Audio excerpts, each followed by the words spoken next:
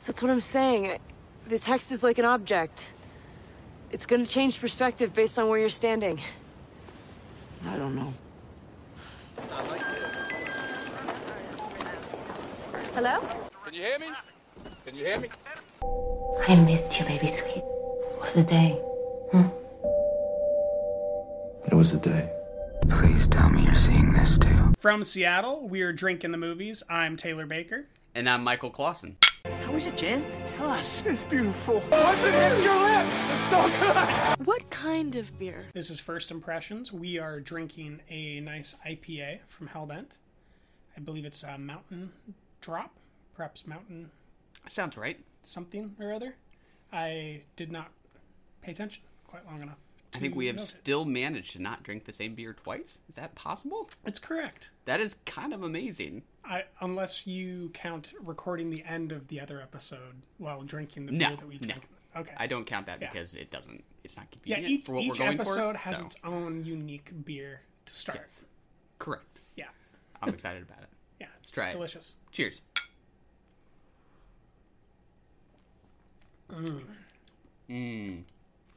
You know, our walk to the brewery was on a crisp fall day, and this just fits right in with the weather. It's kind of got that sunny tinge to the end of it. It's not quite tangy, but it's like hoppy enough to be acidic in a nice way. Yeah. Very smooth. Very fall. Oh, yeah. Just nice. Like all these other beers, somehow. They're all very fall-oriented. They're all appropriate. Yeah, I agree. Hellbent Brewing. Certified by us. We are assuming the sponsorship's just like stuck in the mail. Something like that. Yeah, I mean, weird area code things or zip code things happen when they're like 2 blocks away. You know, you send it and then they get confused, right? And just walk it over. Yeah, it happens. It's $1 million check-in. I forgive it. Yeah. We'll work it out. Got to get a business listed address. That might be a problem. Yeah, could be on us. I guess that's fair. So this week we're going to be doing First Impressions of In Fabric from Peter Strickland and Destroyer from Karen Kusama. Do you have a preference on which we watch first, Michael? Let's do Destroyer. I know your whole story. Placing our agent undercover, she'll look right enough next to our guy. If we do this, we accept the consequences. Do you love me? You know I do. All right, Michael, we just watched Destroyer. What do you think? I'm very intrigued. I love Nicole Kidman. Looks like a hell of a performance. Intense. I can't quite tell if it looks like she's a cop undercover or just once was a cop. What sense did you get narratively? I got that she was at one point an undercover cop and that she could be rejoining the force and going back in and maybe fighting against psyche vows or something to get back in. Oh, interesting. You're onto something. I definitely saw that, but they don't really give us clarity. Yeah. Nor do they show very much at all of the second listed actress, Tatiana Maslany. Oh, I didn't even realize one she of was the in reasons why I'm most excited for this, and they barely show her, where she's basically got her teeth bloodied and she's laughing like a lunatic. Classic Orphan Black, Tatiana Maslany. Yeah, I have not seen Orphan Black, but she was in Stronger too, right? Yes, she was. And I heard she was great from in director that, David Gordon Green. Yeah, sounds like she's got lots ahead of her. Very talented gal. Yeah. I'm intrigued by the somewhat of a physical transformation. Doesn't look too heavy-handed. I sort of like the makeup job that it looks like we're getting. It looks like she has perhaps a troubled history, to say the least. She has that kind of defeated, pained very much look about her. It evokes Monster. Yeah, that Charlize definitely Theron. came to mind. I was blanking on the name of it. Yeah. Also thinking about Charlize Theron's film Tully from earlier this year, where they do some really good makeup work to make her look very exhausted. Yeah, exhausted. That is another word that seems fitting. Don't know that young actress who looked like maybe will be her daughter. Yes. But intrigued. I get the sense that we might be going through a large timeline. Yeah. In this film, so I wonder if that daughter character is Tatiana Maslany when we get to the end, because the end of the trailer, she's got the bloody face. Nicole Kidman throws her in a trunk, and in the beginning, she's talking to her at a table. And she says she just wants to do one thing right in this trailer, and I'm thinking maybe that's like not let her daughter ruin her life. because maybe her undercover work led her to fall in love with Sebastian Stan. Sebastian Stan dies, then she's trying to be a single mother who's an undercover cop, which does not work when you're spending 9 months at a time doing something like that. So yeah, definitely interested. Yeah, and kind of an interesting visual color scheme. When I think about sort of a gritty crime drama, I think of certain colors. I kind of think of like grays, blacks, kind of browns, but those smoke bombs were like kind of like neon purples. Some nice kind of changes of hues that might kind of be some nice visual surprises. Yeah, the way that they were landscaping out like the bank and stuff for these moments of the heist, other than when they're giving her rear profile shots, which were very much you were never really here. That totally. very much evokes that. But that made the landscapes and the more general shots made me think of Hell or High Water.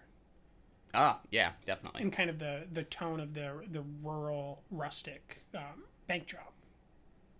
Yeah. I was thinking like Sicario, even though that's more drug focused. I was thinking gritty crime dramas, but Hell or High Water for sure. Yeah, especially kind of because of maybe the locations specifically. Yeah. It also got like Den of Thieves vibes for me, but Nicole Kidman picks up an Uzi and starts wasting guys in masks. That's pretty Den of Thieves-ish. Yeah. So yeah, that's Destroyer. Cool. I'm looking forward to it. You're looking forward to it. Definitely. She's got a strong chance, from what we've heard, the rumblings out of festivals, to be at least nominated for Best Actress for this performance, and it certainly looks that way. Yeah, definitely has some of those Oscar bait-like traits, right? The physical transformation, we know the Oscars love those. So, yeah, I could see it. Yeah, Oldman got an award for it last year. Yeah, so. Charlize Theron, Monster. Yep. All right, promising. Let's hop over to In Fabric from Peter Strickland. Let's do it. And may I interest you in other desired supposes in our exclusive boutique? I'm fine for now, thank you. Then I would like you to announce your locus of residence, followed by the numbers to your telephone. Sheila Wallchapel, 16 Ferndale Road, Thames Valley on Thames. 01632 960 786. All right, Michael. We just watched the trailer for In Fabric from Peter Strickland. What do you think? I am fascinated. I am very excited. So as I already said, I haven't seen Barbarian Sound Studio, but I did see The Duke of Burgundy. Did you see that one? Nope. That is a very strange movie. I don't know if Barbarian Sound Studio was similarly strange, and if that's just it's this certainly director. An eerie strangeness, not visually similar to this.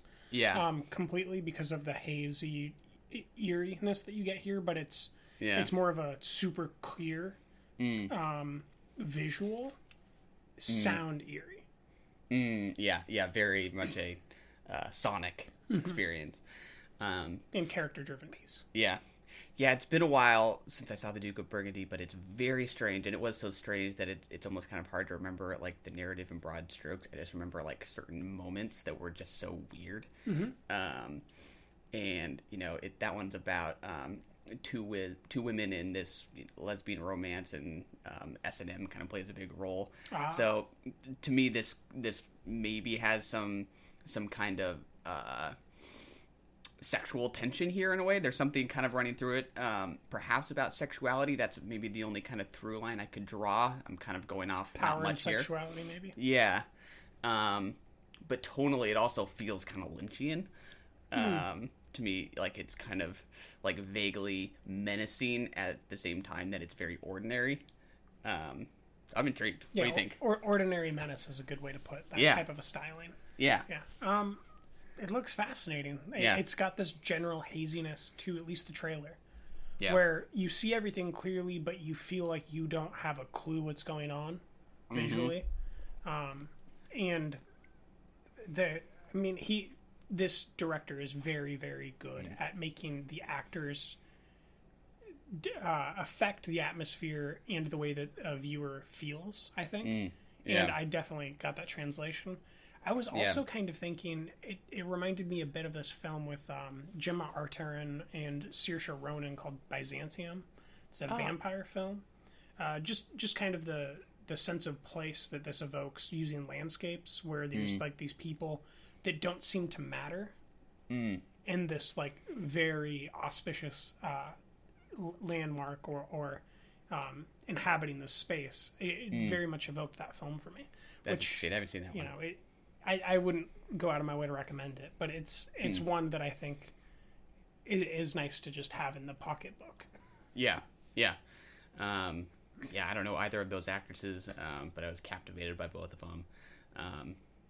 Just like you said, the performances seem to kind of be tethered to the atmosphere, just like the way that lady, the clerk, was blinking, just slowly very blinking. vampiric, right? Yeah, totally. Like, you think you know what a clerk looks like, and she looks like that, but she also just looks off. Yeah. So I'm not sure what we're missing. Quite off. Yeah. And the like, where were the microphones for the pneumatic tube? Yeah. Like, why didn't she say like address the microphone or like address this thing? Like why did she like look at her longingly and act like she was telepathic? Yeah. You know? Yeah. It's one of those that seems to like pose more questions than it does give us any answers. Yeah. I also thought at the end of it, why didn't we pair this one with her smell? Yeah, really. Those would go nicely together. Atmosphere. Cryptic trailers. Well, should we hop over to our indie festival title, Streamer, from Jared Bratt and Vincent Pun? Let's do it. Are you in love? She has a boyfriend. Are you sure I can't lose this bikini for you? I just want you to like me. That's all. You want to take the lead, or should I? You want to give us the rundown first on where it's playing in that deal, or save that for after? We could start at the beginning. Yeah. So the film stars Jared Bratt and Tanya Lee. It is a psychodrama, and it's currently in film festival runs and seeking distribution. It could be available soon in digital formats. You can see it Sunday, October 28th, at the Fantastic Horror Film Festival at 11:15 a.m. in San Diego at the UltraStar Mission Valley in Hazard Center, San Diego, obviously. You can also check for screenings near you at streamerfilm.com or follow them on Streamerfilm on Facebook for updates. Jared Bratt, the co-director and star, is currently working on Blue Dream, which is a kind of a noir romantic feature film that he told me about. And then he has a proof of concept for his co-director's film, Sweet Blood, on his Vimeo. And Vincent Pun is the co-director working on Sweet Blood, and that is a I believe it's kind of a genre piece that's a bit of a thriller, kind of a twisting the vampire genre on its head. So that's how you can tune into this, and they should hopefully be wide digitally this year. Awesome. So it's awesome. They're staying busy. Fingers crossed. Cool stuff ahead. Yep. Yeah, and you said you saw the proof of concept for one of these and thought it looked cool. Yeah, it looked pretty dang good. So that's awesome. A lot of them. Cheers as we get into it. All right. So this is very much not a happy film. No. Which is perfect for a Halloween episode. It is. Yeah, tonally fitting, I think. Yes. I did find it rather bleak. It's the story of a loner, essentially. I would definitely a rather say lonely that based fellow. on the YouTube video uploaded at basically the beginning. Yep. The film starts with a character named Jared doing a video blog of some kind, talking about his struggle to find a girlfriend, his loneliness. His struggle with virginity. Yeah. Which he subsequently puts online, and we see him mainly spending his time by himself in his apartment, doing video chats with a webcam girl, with a live, I don't know what the right word is other than just a webcam girl, right? Yeah, I guess so. Yeah. I don't know. Yeah. Yeah, in terms of just sort of like the broad construction of the film, I felt like it was just a really tight, kind of clear arc. Yeah. Right. It did not overstay its welcome, which is something that a lot of early directors have a problem with. Like, What Keeps You Alive, that was my problem. Oh, yeah. Like, if What Keeps You Alive would have been this short, I think I would have liked it a lot better. Yeah. I think that this arc really helps it stay on tone. Yeah, I want to say this was like 80 minutes. 85 minutes. Oh, okay, yeah, something like that. And that felt just right. And tonally, I thought it was kind of interesting. I mean, I think it sort of is doing two things at once. It's sort of working to, well, maybe we can debate this, but I felt it kind of simultaneously working to elicit my sympathy for Jared at the same time that it's sort of expressing a concern for his for some of his behavior, perhaps. I absolutely agree. There's no debate to be found. Yeah. I think it's illustrated by the two narrative ties running, which is his false pursuit. And I mean, he's honestly pursuing Tanya Lee's character, who I don't remember the name of. I think it's just the girl is how she's listed in the credits. So I don't know if she has a name. But the way that he's pursuing her, not telling her the truth about what he knows about her at any point in time, and especially until the end when he proceeds to do what he does, which I don't think we should spoil it since it isn't in wide release. It doesn't really serve a purpose.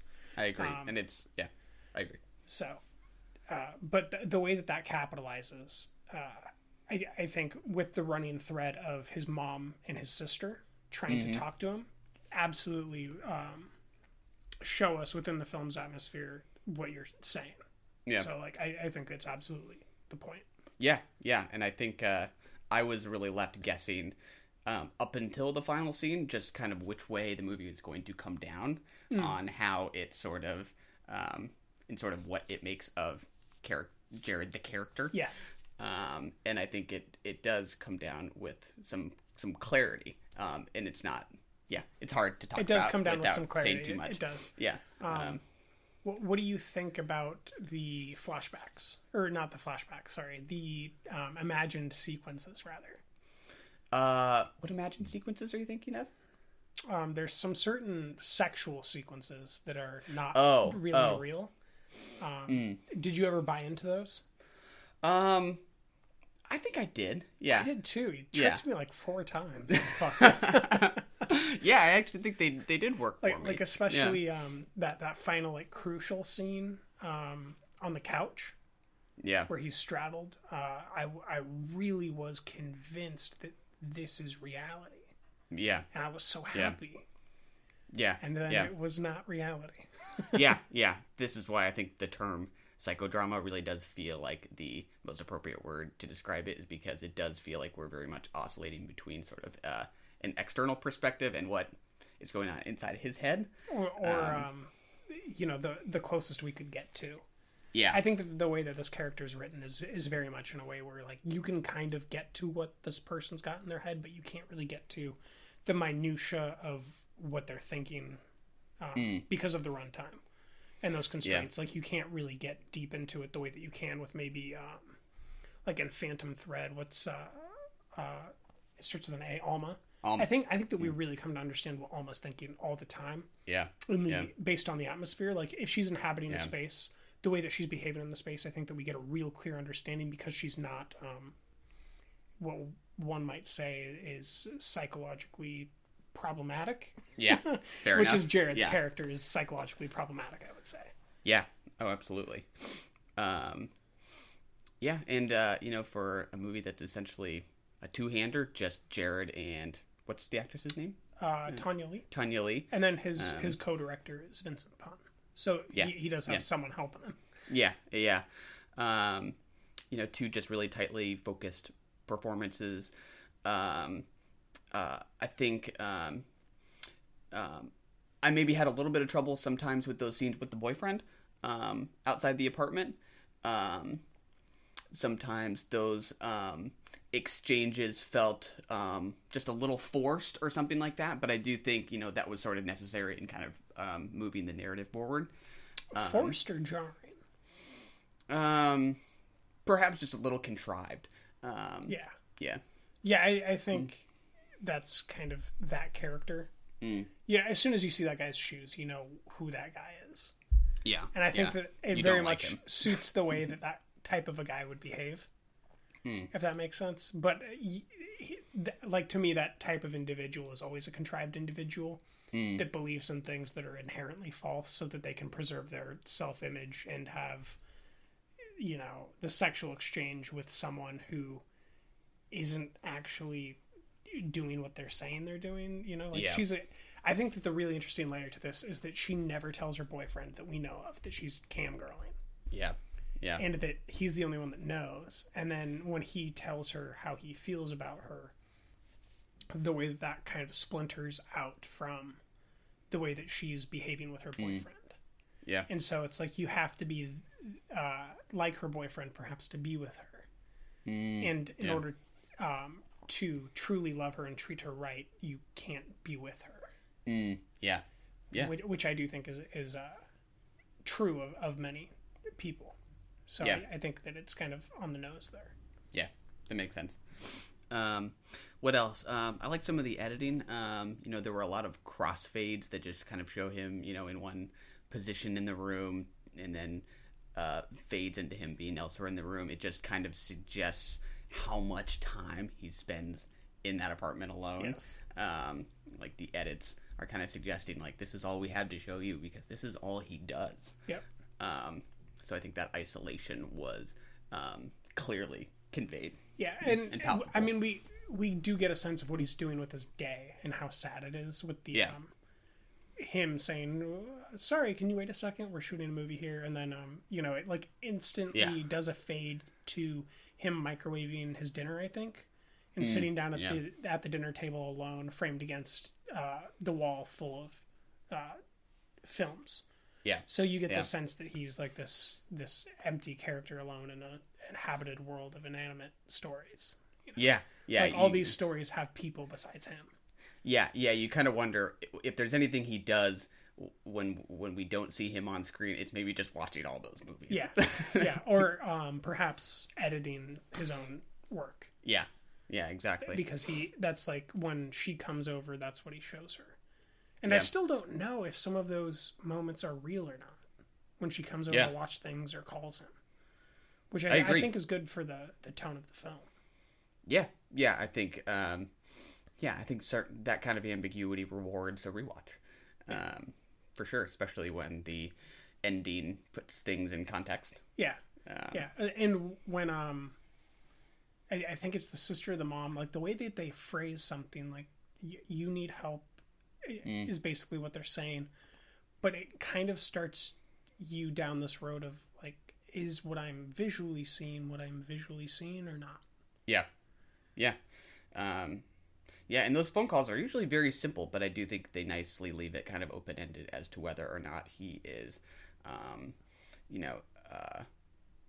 it's just tough to talk about without giving away that ending. Yeah.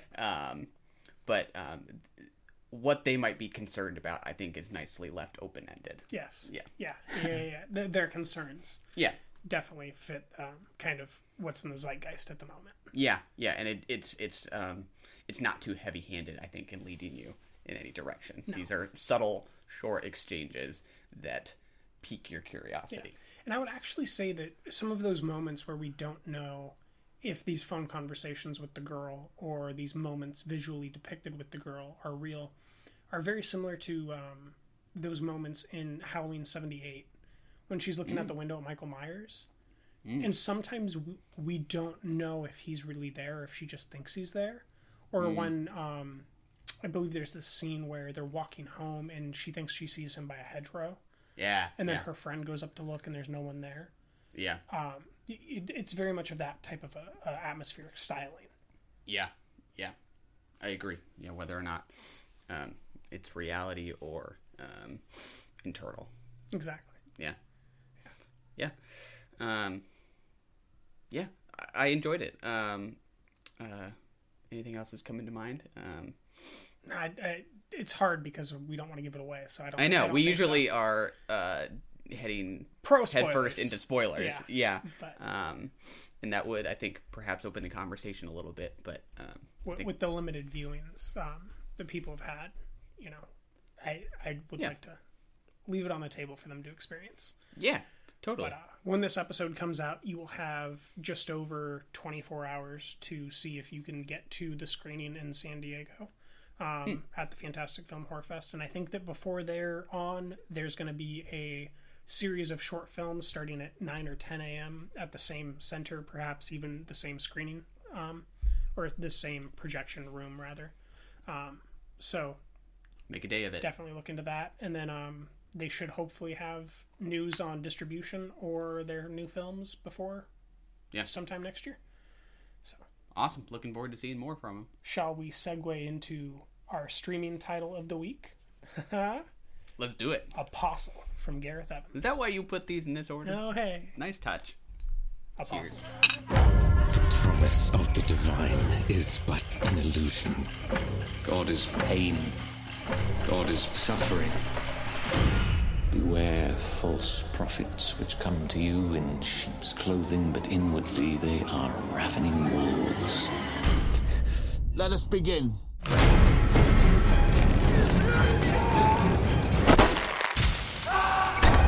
Awesome. A Netflix original directed by Gareth Evans, right? Whose previous film you saw, The Raid? Yes. Yeah, I love his other brutal works. Ah, so similarly violent? No. Apostle's like a Garfield compared to The Raid. Oh, really? This is toned down? Oh, yeah. Wow. I don't know that I want to see The Raid. The Raid is like a skyscraper of murder. Whoa. Like, remember The Cabin in the Woods? Yeah. It's like that shootout without the monsters the whole time. Whoa. Yeah, the violence in Apostles doled out kind of in fewer increments. It's just intense when it happens. I will say that the Apostle has some more brutal ways of killing. Yeah. Because it's so limited in the scope of its kills. There's really not that many kills that actually happen. Yeah. Which you kind of misled me with when we were texting about whether I should watch it at the gym or not. Yeah, I didn't mean to suggest quantity, but intensity, it struck me. I don't know that I found this to be that intense of a gore film either. Not until the very end when we get the pirouetting skull drill. Ooh, yeah. Or when Dan Stevens proceeds to lose part of his left hand. Is it the left hand or the right hand? In a meat grinder. Because if it's the right hand, that's what that is, right? That makes me think the Peaky Blinders song with the red right hand. But yeah, it's a meat grinder. It's pretty great. Mm-hmm. Pretty gnarly. I guess, have you seen Legion at all? Have you seen Dan Stevens' best work, I would say? I have not. Oh, okay. I didn't realize that's what he was in. No. Yeah, that's his kind of main thing. And he's... who runs that show? It's the guy that makes Fargo runs that show. I always want to say Ryan Murphy, but it's not Ryan Murphy. It's not Nick Pizzolatto. Shoot. One of those big showrunners. Yeah. Really talented guy, narratively. Real fun. There's this character in Legion called Farouk, who's this... that's who you were referencing. Kind of a parasite. I don't know who Farouk is. Who's very much like perhaps the girl is in Streamer in some of those moments, and like Mike Myers might be in some of those moments of Halloween 78. He's always in the background, and you never know if he's like just in Dan Stevens' mind in Legion, or if he's really there, or if he's really there in a different way. It's a very complex show, and it's very fun. Interesting. So I kind of, when I was watching Apostle, I was also imagining that this was inside of Dan Stevens' head, because Legion is the most powerful telekinetic or telepathic mutant in the X-Men world. Got it. So Legion, perhaps his best work. You like him there? Oh, no, it's his best work. Do you like him in Apostle? Yeah, I think that he did a good subdued job of what was asked for him. Yeah. I don't think that he's best suited for feature acting after what I've seen with his kind of character work, or rather body work, in Beauty and the Beast with Emma Watson. I didn't particularly find it to be that good of a performance. So I don't know that features is the right thing for him. Whatever that thing is that makes like Gosling great in features, I don't think would make Gosling great for a series. And I think that the opposite is true for Stevens, where maybe he's great for series and not so good for features, because his eyes can convey a lot of weight. And I don't know that a feature film has enough time to make those eyes have the weight that they need to have. Yeah. Like the scar tissue on the back didn't really work for me until we get to the flashback. Yeah. And even then I wasn't that committed to caring. Yeah. Yeah, I kept just wanting a little more variation from him. I just felt like I kept kind of getting the same facial expression, just kind of that angry, concerned look, which is it was an okay look, but I just kind of wanted just a little bit wider of a range from him. Yeah. This is a pretty crazy experience he has, and I just felt like it deserved perhaps just a wider range of gestures and behaviors and expressions. Or outrage. Yeah, or just sheer terror. Yeah. Because I don't know that he really helped me enjoy it. So he was kind of a weak spot for me. I don't think he got in the way of enjoyment. Did he get in the way of your enjoyment? A little bit. Okay. Yeah. Interesting. And I really like some moments in this movie, but I think kind of narratively, to me, it was maybe like a little bit of a perspective issue. Like as the stage is set, we're told that he's going to be going into this. He's going to be visiting this village that's inhabited by this pagan cult, essentially trying to retrieve his kidnapped sister. And I fully expected to kind of be along with him for this entire story. And then we do come to meet like a variety of characters who kind of have just different roles in the narrative. And I feel like it just got a little splintered. Like we start to learn about a young couple with a baby on the way who want to escape the cult. There's kind of this power struggle between the men who run the village. And then there's everything involving sort of the island itself and what it's able to produce as we come to learn. I think the problem, weirdly, is that this film isn't long enough. Yeah, which is... Because I think that the way that you get to everything that you're saying that took away from it, the way that you show all those characters and don't take away from it is by building a relationship with Dan Stevens' character and these characters. Yeah. So that our main character is actually illustrating this thing, because it is a fish out of water story. Yeah. And instead they throw the fish out of the water and then they proceed to show us what the air looks like instead of focusing on how the fish is reacting to it, which I think is what detracts from it. I think its strongest moments are when its strongest moments when Dan isn't allowing us the segue are when the girls are having their interactions. I was really magnetized by Lucy Boynton's performance. Yeah. She's really, really talented. I really was taken with her ability in this film. Yeah. She was in Sing Street. Yes. Yeah, I liked her there, and I liked her quite a bit here. I didn't remember her from Sing Street. I honestly didn't like Sing Street, so I just kind of... Oh, come on. One of those guys. Did not care for Sing Street. Another episode. There's not very many of us. Yeah. Yeah, I agree. That's a great point. Like, we kind of... He's our surrogate, and he goes missing in moments, key moments, that would have sort of tethered us to these other relationships. But, like, so many key moments. Yeah, like important ones, every because main, they're key. Every main event in this film where he's not in the meat grinder, he's missing. Yeah. It's kind of like our primary narrative and our primary, like, objective is get the sister back. Yeah. And how all these other things kind of relate to that kind of gets lost. Yeah. A little tangled. I also question how they go about showing us the fact that there is a deity. Because they present it originally as if there's vampires perhaps outside of the homes. When she comes up to the hole in the floor after he pricks his finger. Yeah. She's kind of tonguing at the blood through this hole in the floor, and you're like, is there vampires in this world? What's going on? Yeah. I get what you're going for there, and it makes sense narratively. And I think that's my problem with this film, is it makes a lot of sense as a narrative in a book. Yeah. Especially visually, the way that it ends with an ash tree with him lying down in the grass beside it and growing into the ground. Like, this is a classic thing that's been done in many, many books. It made me think about specifically some Brandon Sanderson books. But to do it visually and not be Peter Jackson, you're just going to fuck up, is the best way I can put it. Like, the way that they shot that ash tree coming in, I already knew that that's where the end of the scene was going to be of the film.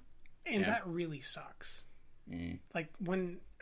symbolism's great, but when you're using some of the oldest symbolism, mythologically or narratively or whatever, and you just telegraph it that way, it really takes away from me caring about the story. In the way that I'd like to. Yeah, I agree. As much as I kind of liked some of those early scenes where we maybe suspect that there is this woman or whatever it is you think she is sort of like haunting the village, you know, I did think there was sort of a thrill in those scenes. But when you start to learn, like, who she actually is and what she means for the island, it's hard to kind of reconcile that back with how she was portrayed to begin with. Right. You're like, how about that end moment when, like, he just walks up to this crooned figure who's, like, wearing a cloak? Oh, yeah. Yeah. That did not work. That detracted a lot. And I don't even know how to explain why. But the fact that he just walked up and put his hand on something that's supposedly that powerful. Yeah. It's tough. Like, what is the genre of this film? Is another thing. Because it's not a thriller, and it's not a horror. Folk horror? Something like that? Yeah. Period horror? I guess, but then you're putting it in the company of The Witch, and I don't feel good about that.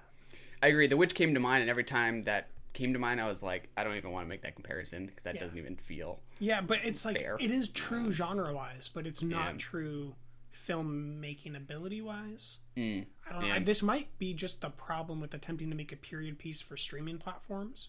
Maybe you can't do it. I think about Amazon's attempt to make that period show with Christina Ricci, I want to say. I know which one you're talking about. Zelda, like the beginning of everything, perhaps. Yep. And I don't think it works when you don't have a strong tone for a streaming format. I think that if you're making a historical piece without a really, really strong tone, it won't work. Yeah. And I think that maybe that's why Spike Lee's show on Netflix works. She's Got to Have It. Yeah. Because of the super strong tone that he built in the feature film. And I think that Prime's Marvelous Mrs. Maisel works because the tone is so strong and so funny, and the characters are so rich that they feel so real that wherever they are has to be real. Yeah. Instead of working from the outside in. And I think that this is an outside in case where I didn't really buy the outside once he gets off the ship. So I couldn't buy into these characters. I was interested in them, but they felt very much like someone had taken Psych 101 and screenwriting, not like they were fully fleshed out characters. Yeah. To really sort of get involved with the men who were sort of leading the village. I just would have needed a better sort of connection between Dan Stevens' character and them. I just felt like these were all sort of like separately existing plot threads. And he technically did that. Yeah, it's just because of him saving the assassination. Yeah. So like that's why I say this works as a book. Like I understand where it's a book, and I understand where I would say go rewrite this. You need to work on this part of, because there's too many moments in between this act of bravery that is a false act of bravery and this moment of terror where he's all of a sudden being held by the person that he saved. Like you need to establish a deeper relationship with the person past this. He can't just come in, slice his hand, and say we're brothers now, and have that be the last moment you guys spend together, and for that to be the emotional weight an hour later. Yeah, it doesn't stack up. There's something to emotional math, and that's what's really deeply missing in the screenplay. Yeah, or I agree. On the editing bay floor, perhaps. What do you think? Yeah. Well, I don't know. Even right from the get-go, we are told, essentially that he's received a letter and he needs to go rescue his sister because his dad is essentially in a stupor or something, it looks like. But I never really felt any sort of sibling connection, right? Like, I never really believed that Dan Stevens' character was exasperated by the threat his sister was under. I agree. Right? Like, good point. That's just silly. You told me that, but I did not feel it. How about the end when the sister literally tells him, "I thought you were dead"? Yeah, like they're telling very the whole time. Unsatisfying. But yeah, like I'm saying all this bad stuff. There were moments I really liked. To be fair, like I think they're all kind of narrative issues. I think the direction was pretty sharp, I enjoyed it. I agree. Beautiful lenses again. Yeah. Startling landscapes occasionally.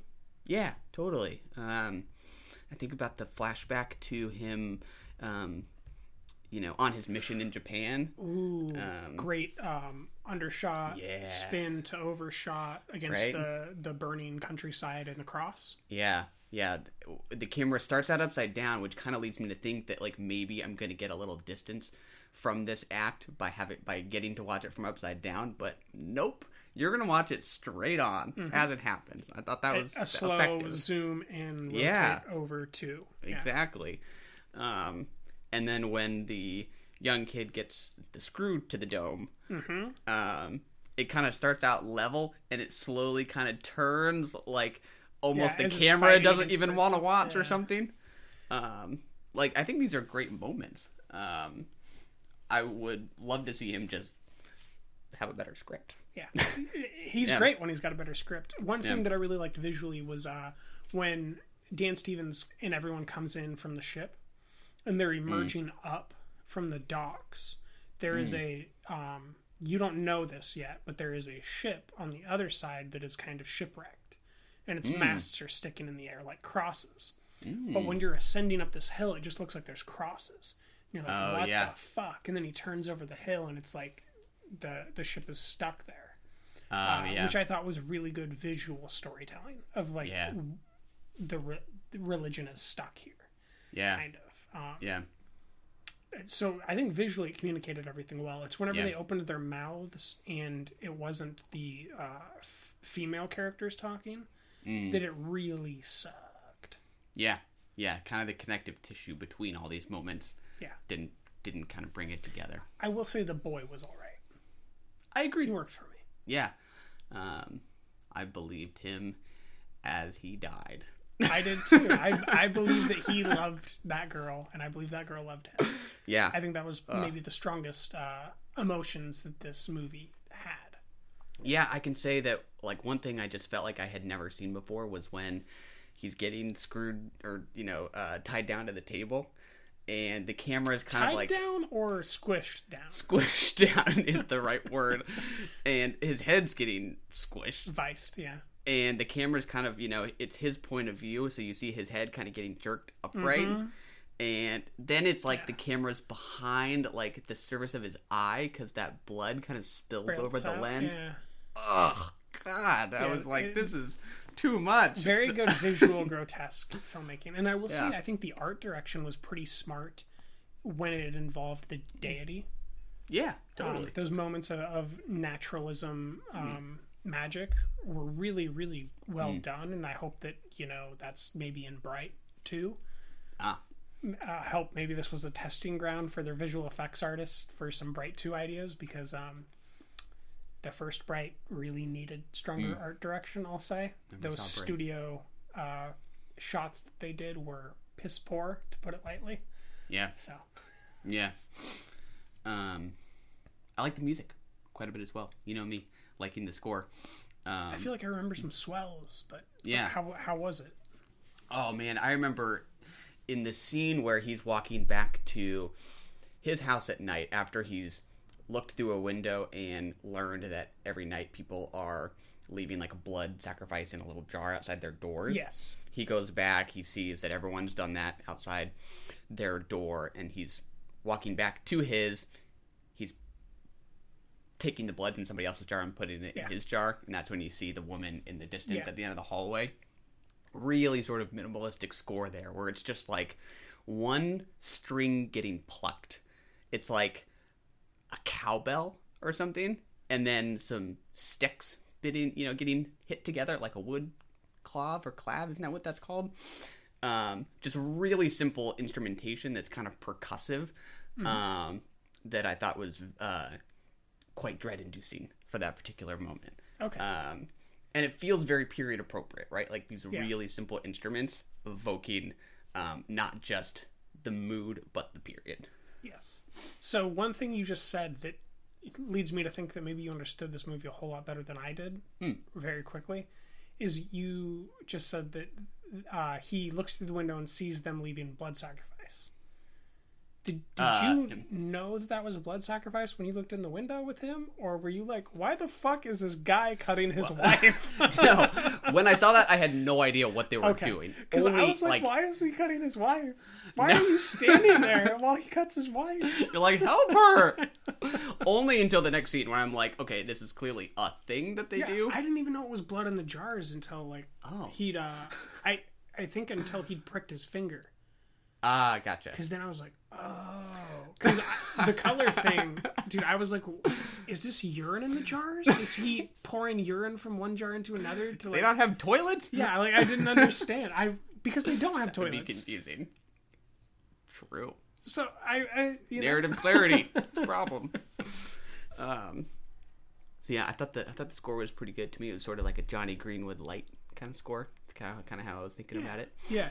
I'd equate Johnny Greenwood with swells, and that's what I remember from this movie is a lot of swells. Yeah. I don't remember so much the eerie stuff, but I feel like it had to have been eerie for some of these scenes to stick the way they did. Like when he ducks through the bushes at the end after the father of the boy has been shot by the bag, the guy that has like this, I guess, rucksack on his head the entire film.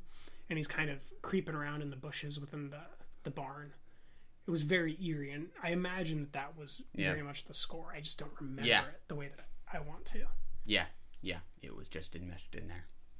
Yeah. Which I think is kind of the best. When a score elevates a film, for me, I don't quite remember it. Yeah, that happens for me sometimes. But when it does suddenly stand out, and I like what I'm hearing, you know, it's particularly rewarding. So, yeah. I don't know that I have a lot else. I think I'm good on it. It's a Netflix streaming title. You could watch it anywhere. Probably you should watch it on the 31st, 30th. When's Halloween? 31st. 31st. Yeah. Why not? It's spooky, kind of. It's gory. Can agree. And it's free. 2 gory thumbs up. What thumbs? Yep. Mine got ripped off in the meat shredder. Well, shall we navigate on to Night of the Living Dead from George A. Romero? Let's do it. Night of the Living Dead. More shattering than your strangest nightmare. You love this picture. I very much enjoyed this movie. You a little less so. Yeah. As always, listeners are tired of it. Performances. Yeah. These performances work in some of the classics, and they don't work for me in other classics. And this is one of the classics where an oversaturated landscape of overacting does not elevate the film. Yeah, that's fair. I would not begrudge anybody for having trouble getting over these performances. But for me, it remained quite eerie and creepy and spooky 50 years later. You didn't laugh? No, not really. Laugh at the performances or what? I don't know. The whole thing was just so funny. It just starts out hilarious. This guy's like getting out of the car. He's like, I want candy. Why do we have to drive 2 hours? Oh, he's coming to get you. Yeah. And then he proceeds to die in the most hilarious way possible. That is great.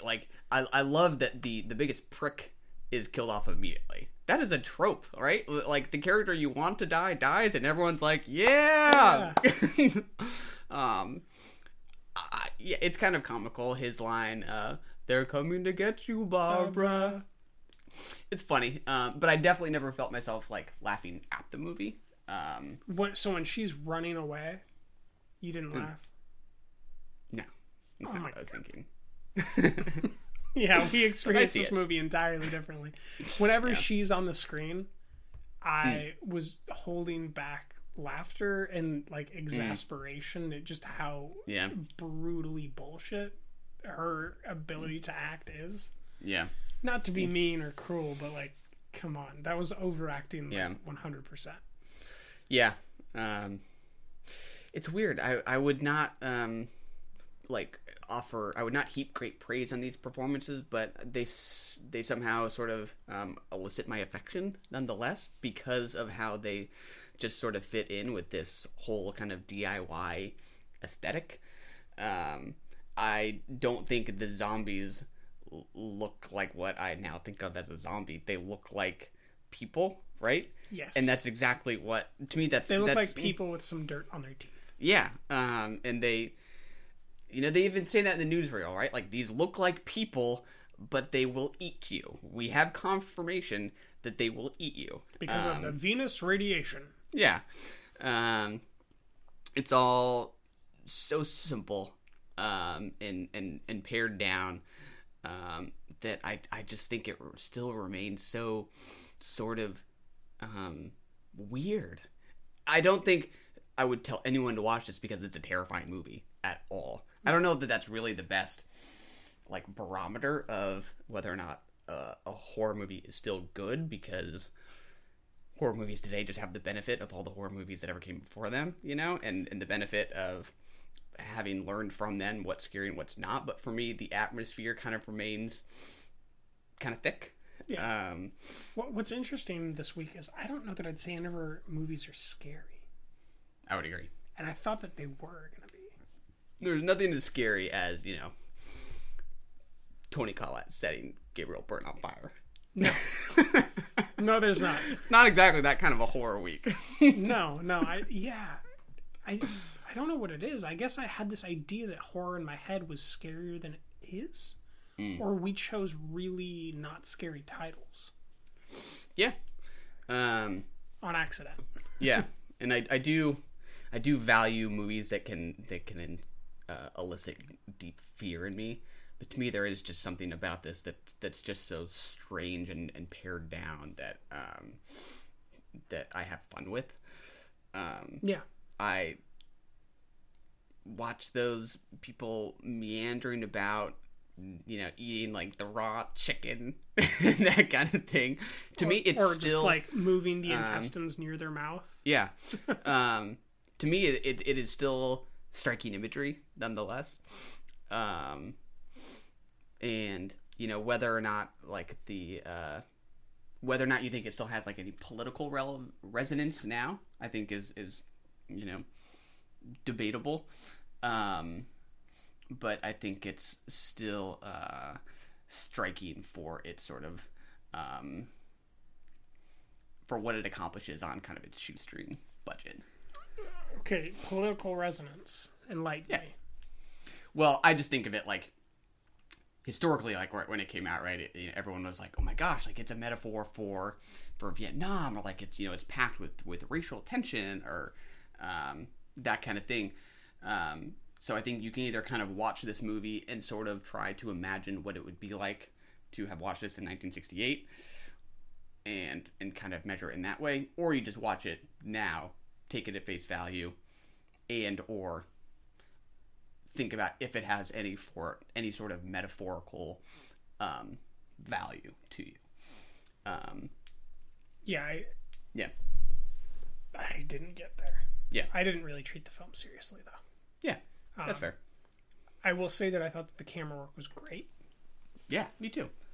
The problem was the people that were in the way of the camera. to that's a problem. That way.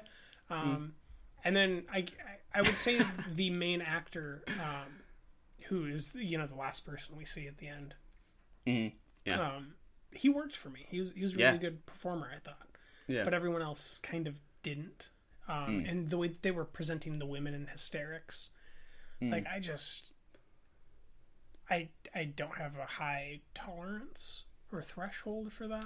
Or well, I would argue with that. I would say the blonde is in hysterics. Agreed. And she kind of just becomes... Okay, what about Karen's mom? She becomes hysterical, but I also think she kind of rolls her eyes at her husband in certain ways that I found she was fun satisfying. when she was interacting in that smartass way. Yeah. But once she got into... anytime it devolves into hysterics in that way, I just get really exhausted and kind of want to just shut my eyes and my brain down. Yeah. So I won't take that away from you. Like there are moments where each actor is fine. Yeah. But, well, each actor besides Barbara. I don't know. I mean, other than our main actor, I think that the next best is probably Karen. who just lays there for most of the movie. Until she's stabbing her mom in the face with a spade. Yeah, I mean, she gets hysterical once her daughter is trying to murder her. That would be hysterical. Is that where the term "call a spade is from"? Could be. Call a zombie a zombie. Yeah, I like kind of the establishing sequences in the cemetery beforehand, where you just see that one zombie kind of meandering back and forth. They think it's just a regular guy. To me, that's a standard now, right? That you even get in Halloween of the villain lurking in the background. Yeah, it's fine. Yeah, doesn't do much for you. It's fine. I had a lot of affection for it. It's like, it's fine. Yeah. I agree. I like this might be your hold the dark. Yeah, exactly. I kind of like the score. I think it's all like public domain music, I think, which is, to me, another good example of how it's not what you have, it's how you use it. I thought it was put together quite nicely. And I think it's pretty bleak. To me, it's sort of ironic to watch it now and think to yourself, it doesn't look that hard to beat these zombies, and yet they still manage to fail, and it's partly because they can't work together. Yeah, I mean, there's 14, 18, 2,000 seasons of The Walking Dead based on this premise. Yeah. Like, for me, it's an oversaturated genre, because I read The Walking Dead. I watched, just season 1 of The Walking Dead, because I didn't need more after that. Yeah. Which, by all accounts, was a good decision. So, yeah. I'm glad that it exists and that we get what we get from art out of it. But at what cost? 2,000 seasons of The Walking Dead might be too high a cost to pay. That's interesting. I mean, some people, respect a movie for having established tropes. And in this case, you're maybe like, I don't like these tropes. No, I don't like the performances so strongly that I'm just over exaggerating my complaints. Yeah. I was just so exhausted with these performances. Like, the overacting took the wind out of me. Yeah. Yeah. On the other hand, like, if the performances were really great, it's like everything else would need to be better to kind of keep it in sync, right? Like, wouldn't it be kind of weird if the performances were really good and realistic, but then the zombies were what they are? Well, to me, the zombies are also performers, and that's part of my complaint. Yeah. So it's with the all that. Overperforming. Yeah. That's fair. Yeah. And I mean, if you take the performers out, I think the direction was great. I think the lighting was very good. I think the score was very good. So I think that the performers for me is the weakest part. Yeah. Which is also the thing I'm the most critical on. So take it with a grain of salt. It's still a classic. I still give it a positive review, not a neutral one. Yeah. But that's mainly just set design, attention to atmosphere, and direction, and framing. Yeah, I would say the exact same thing, but that's why I give it a 4. Which means performances just work more against just me. Just kind of what we kind of look for, what we value. Yeah. Yeah, I don't know if there's a lot else to say. I know it's brief. But if there is, you're the one that has something to say about it. Yeah. I don't know. To me, Get Out kept coming to mind as I was watching this. I had never thought about the word zombie when I was watching Get Out, and the idea of what is done to the victims, for lack of a better word, in Get Out, who, suffer what this family puts them through.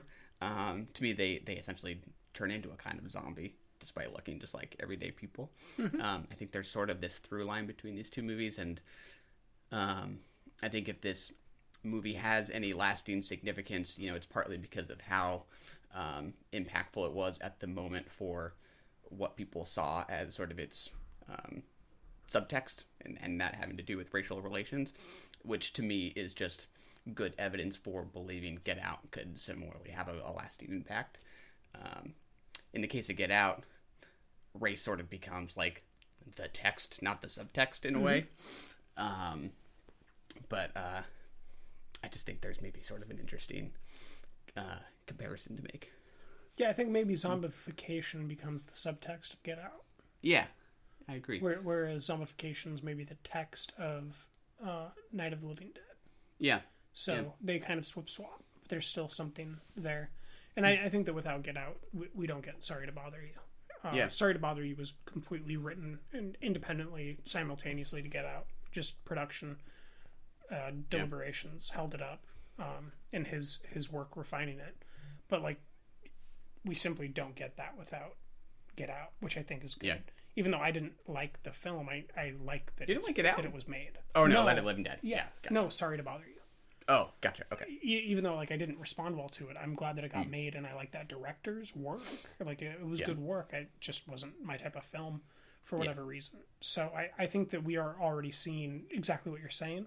And I think I would say the same thing about Romero's influence in the horror genre. I don't know that necessarily the films become the some of the films that we would say were made because of Romero's success were influenced by him so much as independently written and created, and then only had a fiscal opportunity to actually be created because of Romero's success that he found within the zeitgeist of America. Yeah, proved it could work. Yeah, I don't know that I don't necessarily want to say that, like, there's a philosophical continuation as much as there's proof of concept that this is fiscally responsible to do for investors. Totally. Yeah, I agree. Yeah, sort of. Yeah, and an economic proof continuation. Of concept. Yeah, totally. But yeah, tough to argue. We just looked at different things. Yeah. You loved it. I liked it. Yeah, it's worth seeing. Also, Easy a great enough. Halloween choice. Yeah. I thought Karen was spooky. Yes, Karen is fantastic. Once again, we have a young girl who becomes dead, affecting the outcome of a film. Yes. First Man, now Night of the Living Dead. What's next? Bohemian Rhapsody? I doubt it. Keep your eye out for Karens. But, yeah. That's all I got. Yeah. I would also recommend that they watch House on the Haunted Hill. I believe it's the 1920s classic. Nice. Okay.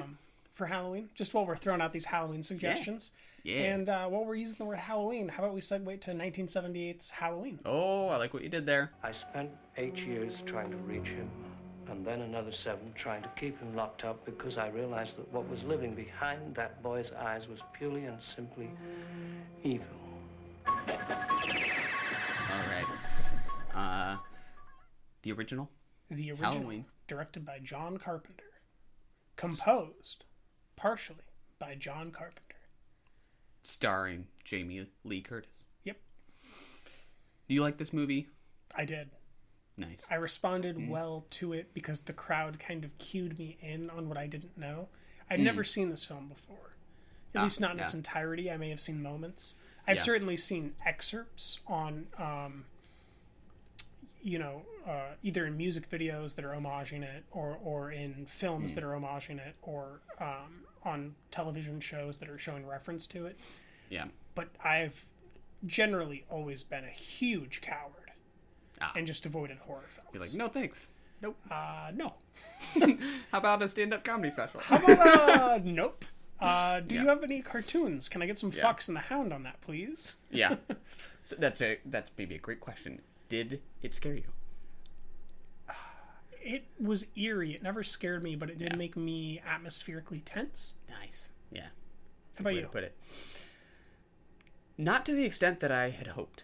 I was slightly underwhelmed. I really went in thinking I was going to love it. I could maybe just start by saying, in sort of like, if I were to rank sort of canonical horror villains in order of like who's most likely to haunt my dreams, Michael Myers might not be towards the top of my list. Perhaps the person that would haunt your dreams might be the dream haunter, Freddy Krueger. Freddy Krueger would absolutely be up there. And then when you wake up, maybe Chucky would be in your face. Chucky would be up there. Karen might even be higher than Michael Myers. Yeah. Karen is very spooky. Michael Myers is just a little clunky or clumsy for my taste. I kind of find his presence to be in this movie to be just a little lacking for me. So just so you know how it was to watch with an audience in a theater. Yeah, please. I watched this alone. Audience. Yeah. It's kind of like watching Room. Yeah. meaning they kind of... I don't remember if we ever went more than 5 minutes without complete and total hysteria laughter. That's fascinating. But it was just constant laughter. Yeah. And anytime Mike Myers is on the screen or anytime someone's about to die, it's just laughter. Yeah. So that cued me in that this wasn't... Like, growing up, because it has nostalgic factors and respect as a horror title, I had assumed it was scary.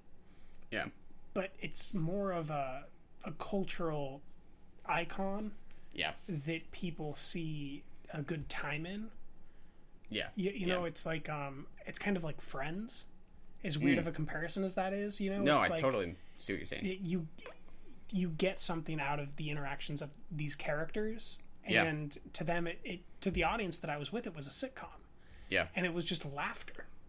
Just a deep kind of familiarity or something. Yeah, with as soon as they pull up and the gate is open and the guy gets out of the car, everyone starts shouting, "You fucking idiot!" And then all these people start laughing. And I think that people were like throwing like these little tiny like marshmallow pumpkin candies like at the screen. It was just rowdy goofy. bunch. It was just a goofy experience, and I was like, "Oh, this is not the thing that I thought it was." So I think I got to watch the whole thing being cued in to the correct theme. And if I wouldn't have been, and I would have been home on my couch watching it, I think I would have given it a lot closer to your score. Yeah. Maybe a lot lower, honestly. Yeah, so do you think that laughter stems from people, like, enjoying it in a way that was not intended? Yes, like 100%. This is becoming a more Absolutely. like a camp kind of entertainment So when form? she looks out the window and sees Mike Myers, tons of laughter. Yeah. Right? Like, even I was like, oh, shit. But everyone around me was laughing. Yeah. So I was like, okay, I'm the one that doesn't know this cultural context. Yeah, that's interesting. I mean, I have not had that experience with many movies with many old movies where I've really felt compelled to laugh. Like, I usually just sort of, I kind of shift gears, like, for the period, I feel like. There are exceptions, like, I do laugh when I watch The Room. It's amusing.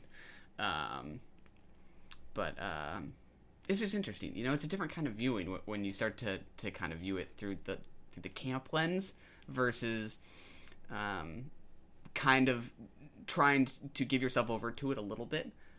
It sounds like people, you know, sort of deliberately distance themselves and are not really thinking about whether or not this is atmospheric. Yeah, it's not just like a person. It was like everyone. Yeah.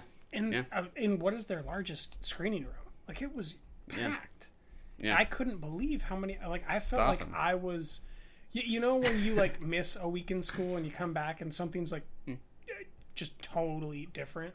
Yeah. It was like that where I was like, what don't I know? Yeah. I didn't get briefed on this. Yeah. Teacher, I need the homework that I missed. Yeah. Catch me up. Yeah. I could see how it would play very differently in that atmosphere. Yeah. In that crowd, versus at home. I was without being cued in, I would have been culturally blind and tonally deaf, and I wouldn't have liked the movie, I think. So you like it more as you view it through that kind of lens. Because I started laughing.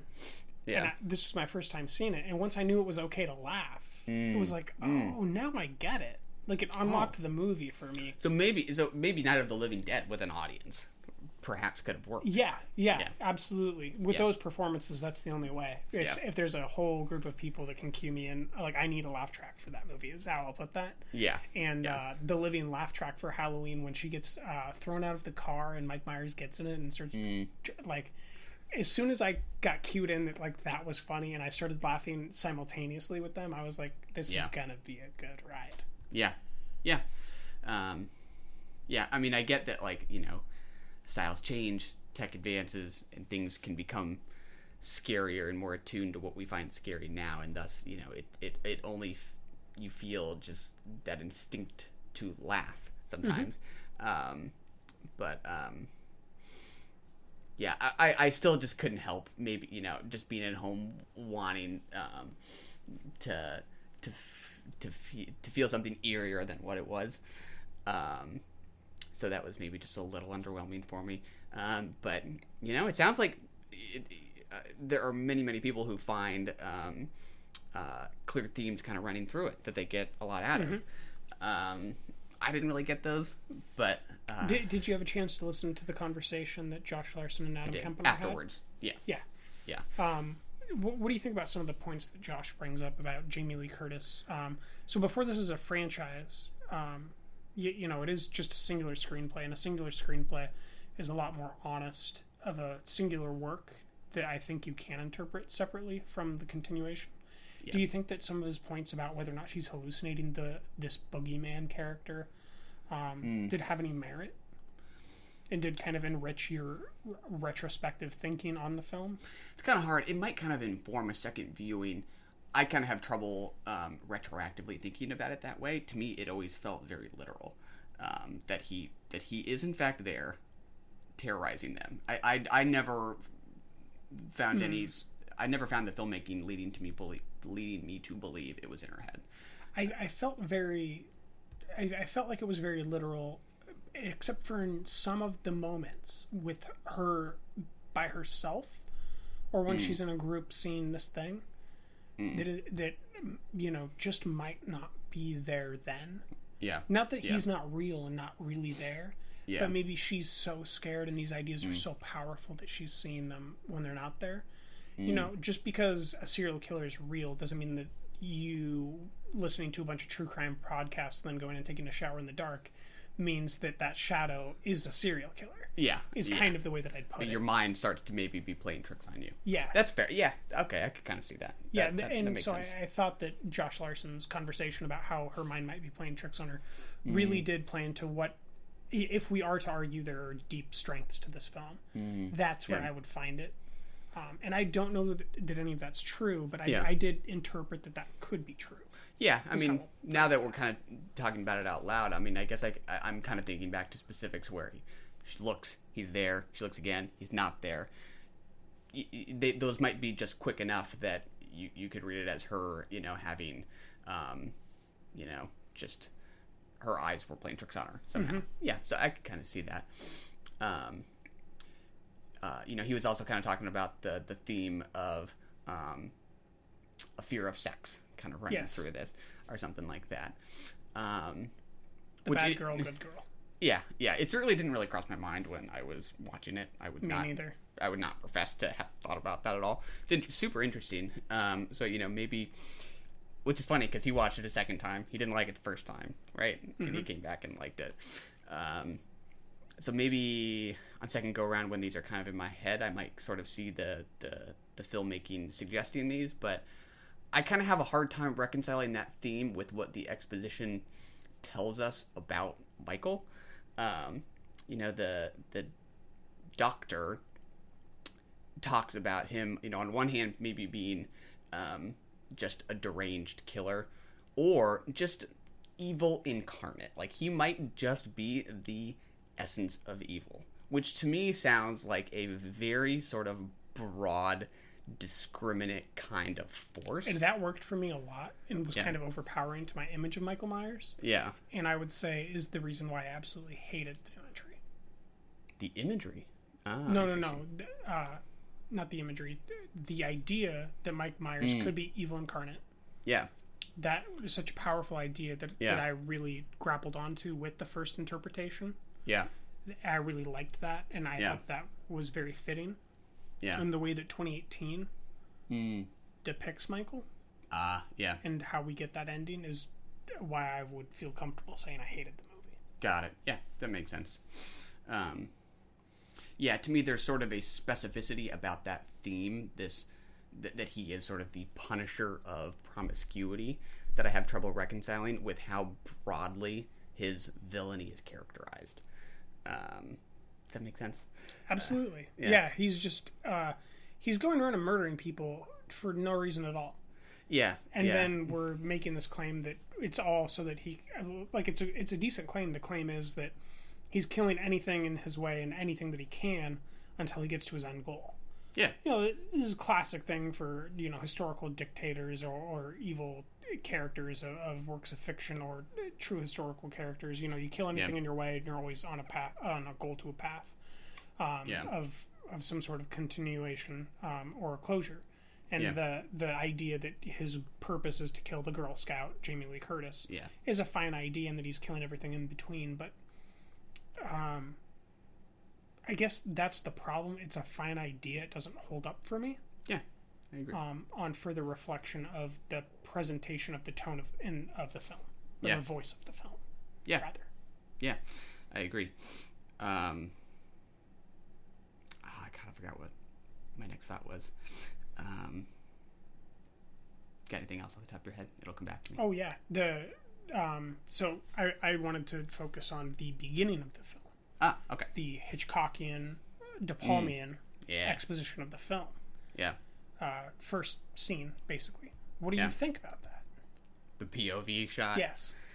I enjoyed it. I was drooling. Okay, it good. was amazing. I was so almost good. hesitant. Your tone maybe suggested you weren't into it, and I was like, I liked it. No, I liked it a lot. Okay, good. You know me and my POVs. I liked it quite a bit. Yeah. Quite To me, it's one of the best scenes in the movie. Yeah. No doubt. I think it's probably the best scene in the movie. Yeah, I almost could have gone for some more POV throughout the movie. 100% agree. The problem is that Mike Myers. I think that if he was a POV character in the film, that wouldn't work. I agree. I kind of want it, but I think film, you're right.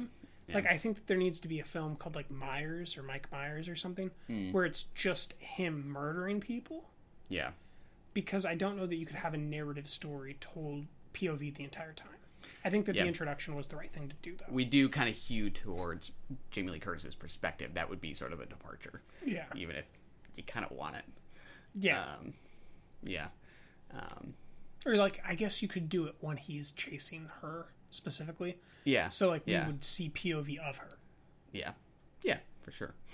Yeah, and sometimes I'm just not sure what to make of, like, his psyche and, like, his intelligence. Like, it's what sort of this... psyche? What intelligence? Well, right. Like, right? I know that He's sounds like a silly incarnate. question, right? But it's like, just to what extent he's sort of, like, conscious or intelligent or forward thinking at all. There's some, this sounds so silly, but just being able to reconcile him as sort of just this pure physical force driven to kill, who also can drive a car and put a bedsheet over him. I don't know why. Like, I just have trouble sort of putting these together. Well, he doesn't put a bedsheet in the first movie, right? Yeah. He puts it over himself in the first one. Does he? With the glasses. It's just before he kills the girl in bed. Right. Which, that's right. To me, it kind of implies, like, forethought. Is that the gravestone kill? Just before that, exactly. Yeah, okay. After he does that, he puts the gravestone out. So it is the gravestone kill. Yeah.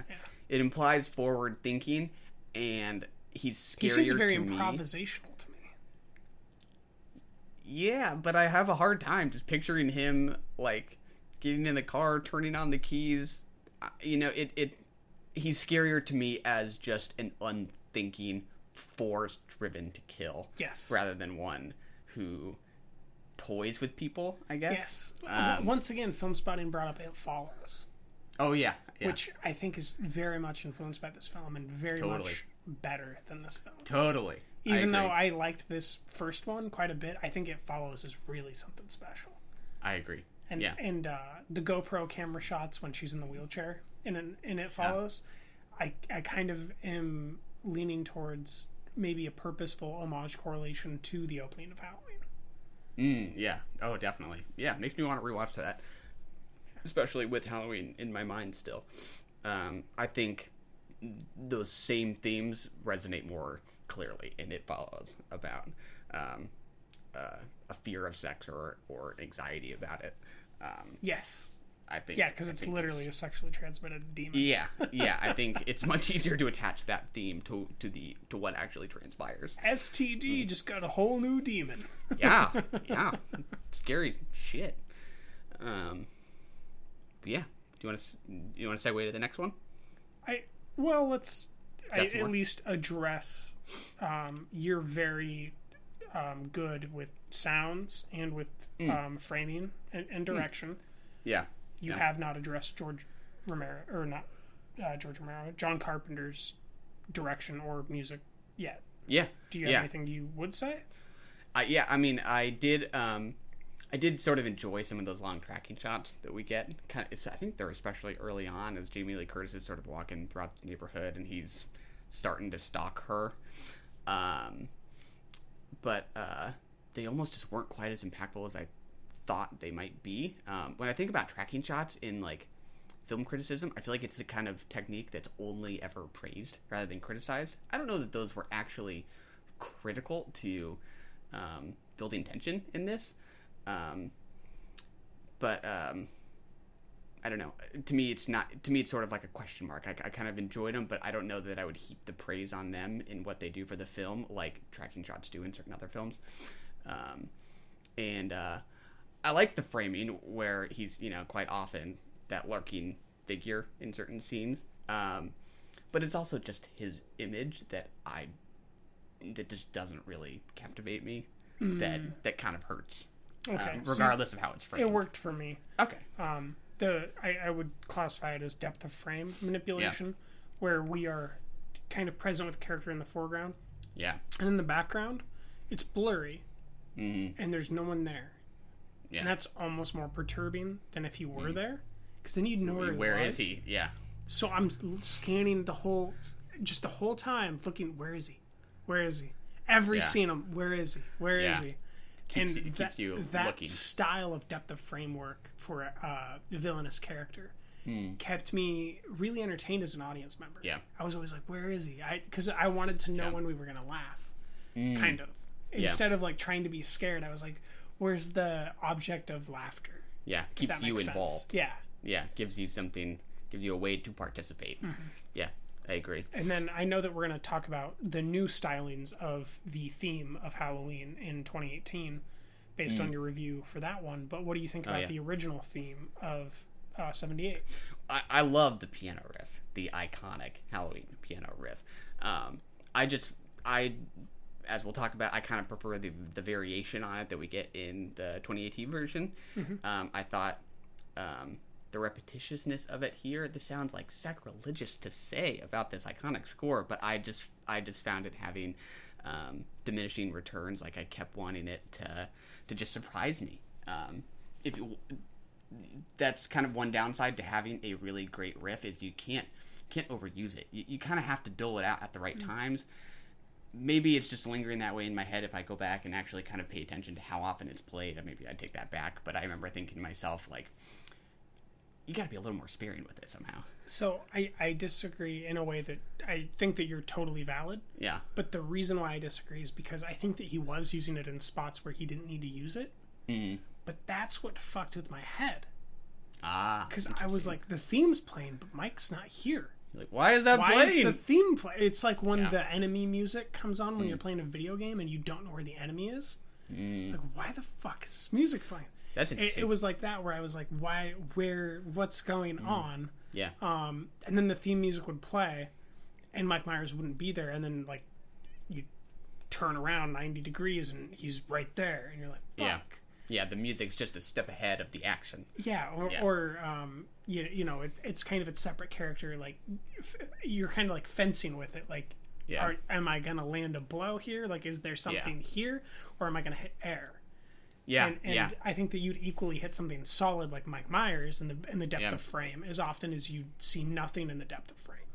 Yeah, it'd be interesting to go back and see occasions where we maybe get the music and it's a sort of a false start. Yeah, I also think maybe it was cueing. I think that perhaps the music plays when they're making plans for like to have sex and go stay at that house and have the boy or the girl that she's babysitting go stay with, or maybe it was a boy that she was babysitting and go be with Jamie Lee Curtis. Like, I think that some of the setup moments were where the music was playing. Yeah. And I was like, why is this playing? And so I think the payoff might actually be there in a second rewatch when I understand the context of what the leading is to. That's fair. That could totally improve it for me on second viewing if I pay attention to the sequencing of it rather than just its occurrence. Yes. Regardless of whether it's varied or not. That's cool. I like it. All right. That's as much as I wanted to pull out of you and push out myself. It'll roll into the next one nicely. So let's get to Halloween 2018 and get some refills. Let's do it. He's waited for this night. He's waited for me. I've waited for him. Get out the room! Get inside!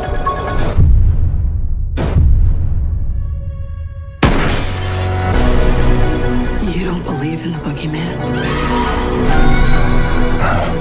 He's here! Michael! You should. Can you close the closet door?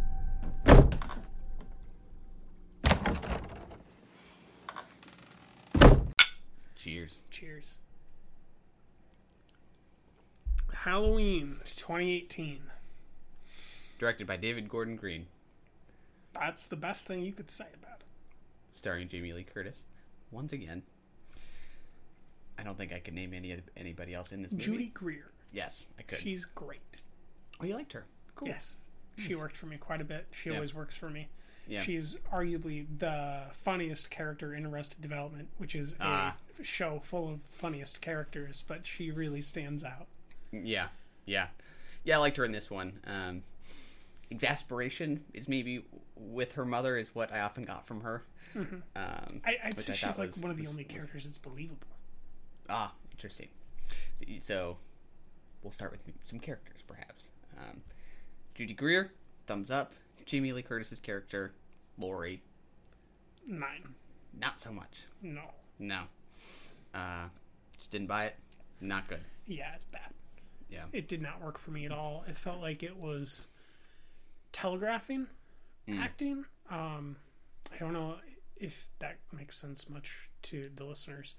It's kind of like she was doing an impersonation of how she thought a character she had once portrayed would continue to behave. It was kind of an overthought, under-executed performance.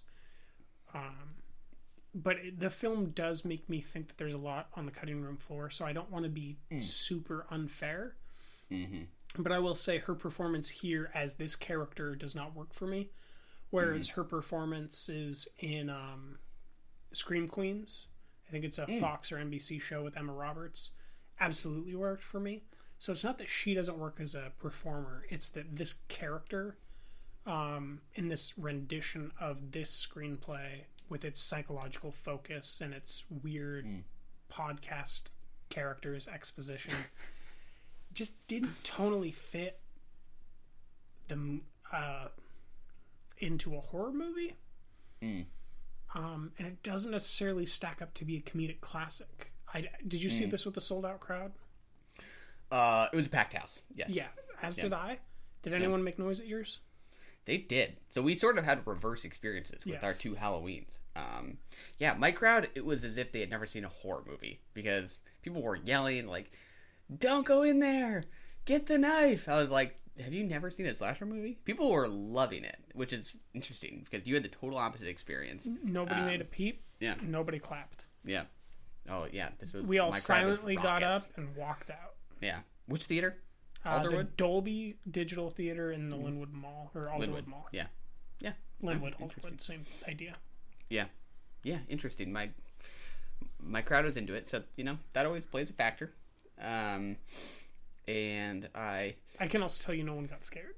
I was watching the crowd, because that's what I do when I'm worried about the fact that I might get scared. I stop looking at the screen with complete attention and I start kind of scanning the crowd at the same time. Yeah. Makes me a little bit less of a pussy. Yeah. I think I definitely felt fear in my audience, and I think even more often than fear, just heard gasps at some of the violence, and some of the and in particular moments, him dropping the teeth over the bathroom stall, him who hadn't seen that 38 times in trailers, right? Yeah, I agree. I did kind of think to myself, I'm like, guys, this isn't new stuff. Yeah, this is I was a little surprised. Yeah. But I still found many moments that I enjoyed. I found this to have more tension, I thought, than I think you did. I thought it was. I thought the direction was just fine. I agree that the directing was better than fine, though. Yeah. I guess I disagree. I think the directing was good. And one up each other here. I like David Gordon Green's directing. Well, I don't like Jamie Lee Curtis. Fair enough. So, direction we're both probably okay with. You more like so? Yeah. I think I have a unique understanding of Gordon Green's stylings and his adaptability. And he strikes me as one of those guys that can really just hop into any sort of a commercial production and turn out at least a decent product. Yeah. And I really like his staggering close-ups with the saturated depth of frame. Yeah. So you get the super clean look of clarity normally on a close-up of a face with him. And then in the depth of the background, you still understand what's there, but it's kind of fuzzy, and it gives you the atmosphere of the scene, but it brings your attention to the performer. And I think that the problem is that style is good, but these performers were mostly not good, or rather the dialogue they were performing wasn't. Because I think the screenplay was fine. It was the dialogue that kind of, and the fact that they went to the school or interacted with the high school characters at all really detracted from it. Whereas the high school characters in the first one worked because they were treated as adults. This was like if Superbad was written poorly and also included in Halloween. Yeah. Not nearly as funny. Exactly. Exactly. But like that tone of these cheesy, weird characters that are happen to be high schoolers. Yeah. I mean, I will confess that there were more than a few moments where I was laughing, and I felt like I was laughing with the film rather than at it. Okay. I thought the kid was funny who the blonde girl babysits. Yeah, I think I was laughing when he was screaming for her. Yeah. While he was getting murdered. Yeah. I would on the topic of Michael Myers, I found him more intimidating here. I thought the mask looked better. I liked its sort of weathered, aged look. I liked the moment where he put it on. I was with it.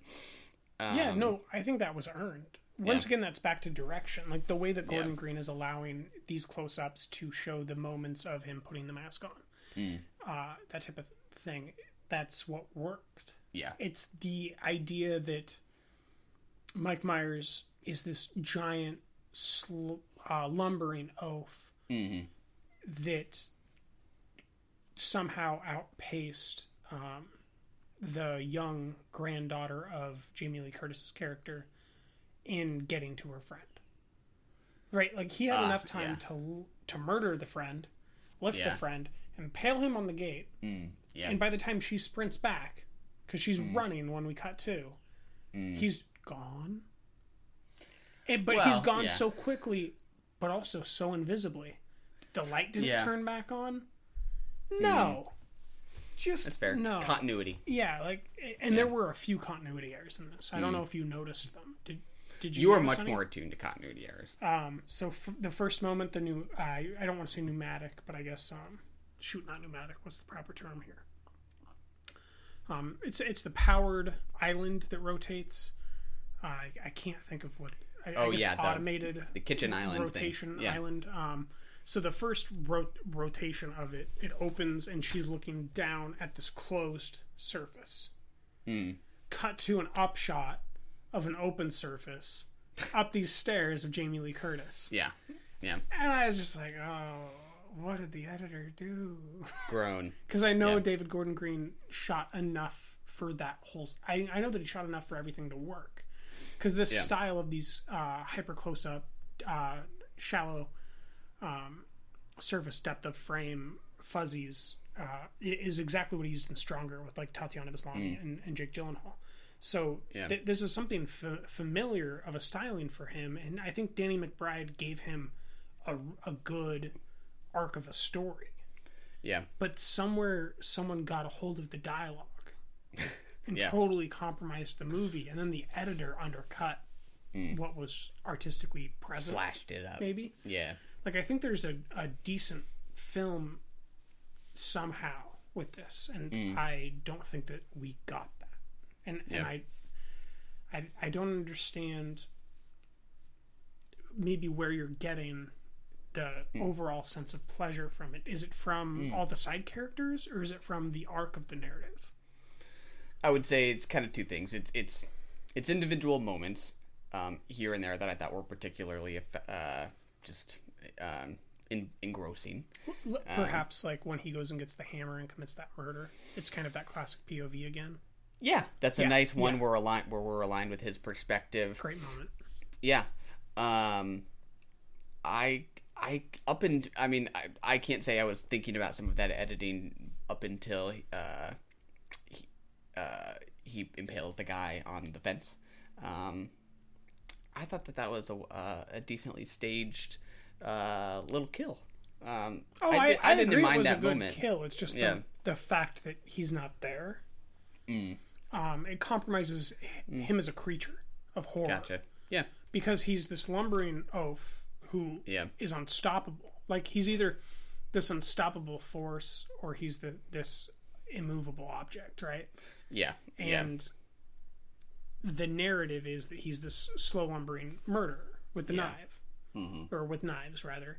And if he is slow moving, okay, she would have seen him. But if he moves fast, he would have triggered the light alarm. Maybe he just went the other way. Maybe he went along the side of the house. No, because if he moved along the side of the house, he would have gone towards the light that has the sensor. So yeah. There are particulars that I wasn't attuned to in the moment. I was just sort of amused with the kid who's hoping for romance only to get shat on and then killed. To me, it's a very simple, small little arc within that moment. Like I said, I was amused by the kid who was babysat. I thought there were... Oh, yeah. I don't think you did say it, but that's a great scene. Yeah, I thought he was super funny. Hilarious. Just after he picks up the hammer and takes out the motherly, matronly character, he goes into another house and... after he's picked up the knife. Yeah, takes out, another seemingly random woman kind of from behind. People were into these moments. People were sort of gasping and that kind of thing. Oh, yeah. No, I think that those moments were good. The thing is, I think those moments take place in the first quarter of the film. Yeah. And I don't know that there's any of those good moments that are like that after this. Yeah. I think it kind of starts, I would say, the good directing moments, really like strong moments of cinema, start in the psychological facility, I want to say. When they're kind of on those chess squares. Yeah, and I could not decide what to make of that scene, but yeah, I know what you're talking about. It was strong visually, though, right? Yeah, for sure. Yeah. And I think that it proceeds in those moments of brutality that are untethered brutality. And then as soon as it becomes tethered more, do you think it kind of removes itself from this great cinematic moments? Yeah, I mean, it was kind of a strong opening, and I kind of thought the same thing about it looking something like a game board, a chessboard. And I would agree. To me, the shots of some of the other patients sort of works with this sort of fear of the other that you get in a lot of horror films like Texas Chainsaw Massacre, that it didn't really follow through on. Agreed. It's weird how it feels like the Michael Myers character sort of offers up the opportunity to exploit that fear, and it hints at it here, and then it doesn't do anything with it, which is kind of odd. But I agree that I like that scene. It just I was surprised by it. Once again, I think it's Danny McBride's screenplay that's strong, but somehow it's either lost on the editing bay floor or the whoever did the dialogue rewrites or added these characters kind of undercut what's a strong story, because I don't think you have a weaker film without the high school moments. I agree. I thought the boyfriend character made very little sense to me, who sort of jarringly makes out with some other girl and turns out to kind of be a dick. It felt very narratively convenient to just have him suddenly. She doesn't have a phone now. Yeah, it was okay. I was kind of groaning. I was like, this seems a little silly to have that sharp of a change in character. Yeah. But performance-wise, I gravitated towards her. I liked her. You not so much? Just I don't think you couldn't get past the dialogue, anyways. I don't think that she was able to interact in enough mature situations for me to fully comprehend her ability, just as a performer. And I would say, so far as a character in the film, she's fine. She's not great though because of the narrative constraints of her interactions with these peers of hers that totally suck. Yeah. In this screenplay, not as performers, but just what they're asked to do. And I think that moments where the boyfriend is present are particularly what I would point to as the weakest moments of the film. Like that dinner scene sucks. It's terrible. That's where Jamie Lee Curtis is at her worst. Not as like a character, but as a performer. Like that was just bad.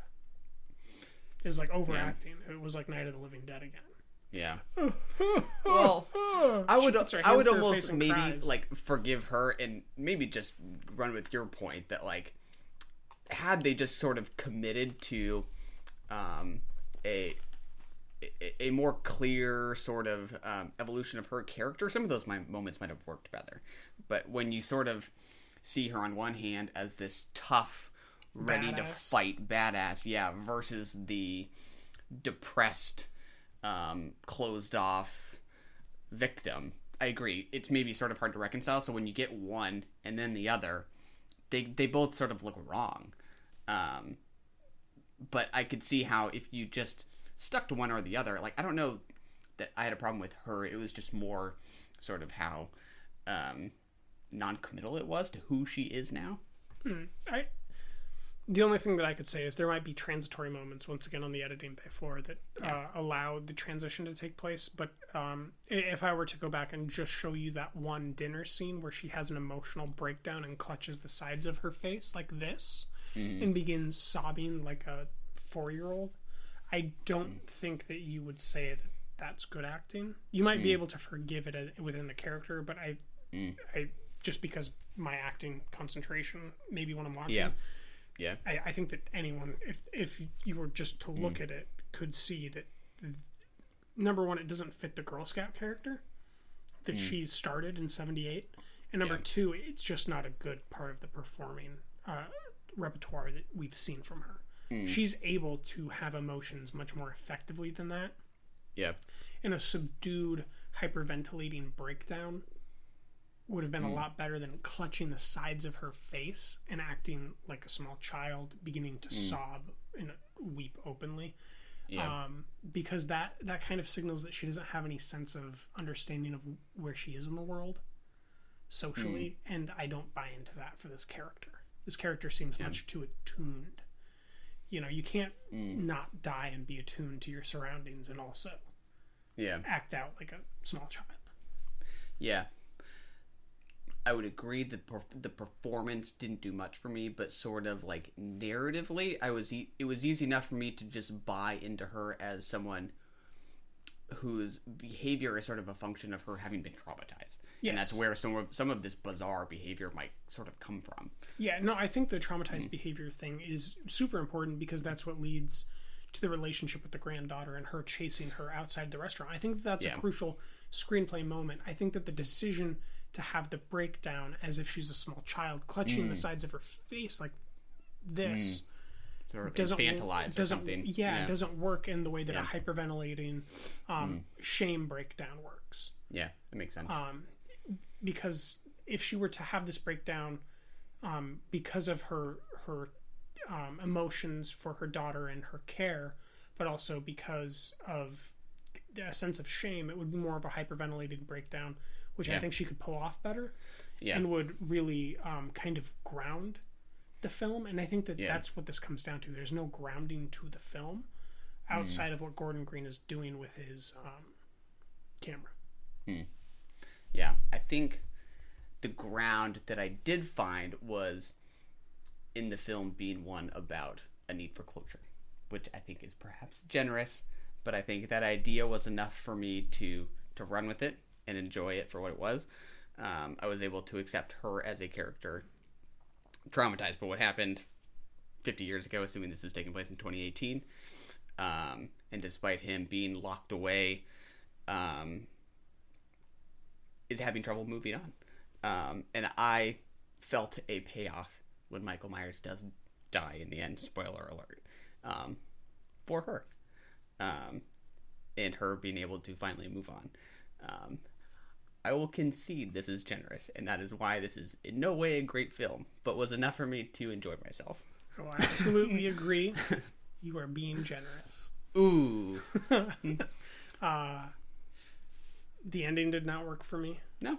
It did in the beginning, and then the claim that this was a trap the whole time, and that Judy Greer was down there acting as if she was bait, and that this was part of the plan the whole time for her to go lock these rooms after she clears them, get thrown out the door, and then come in and hide.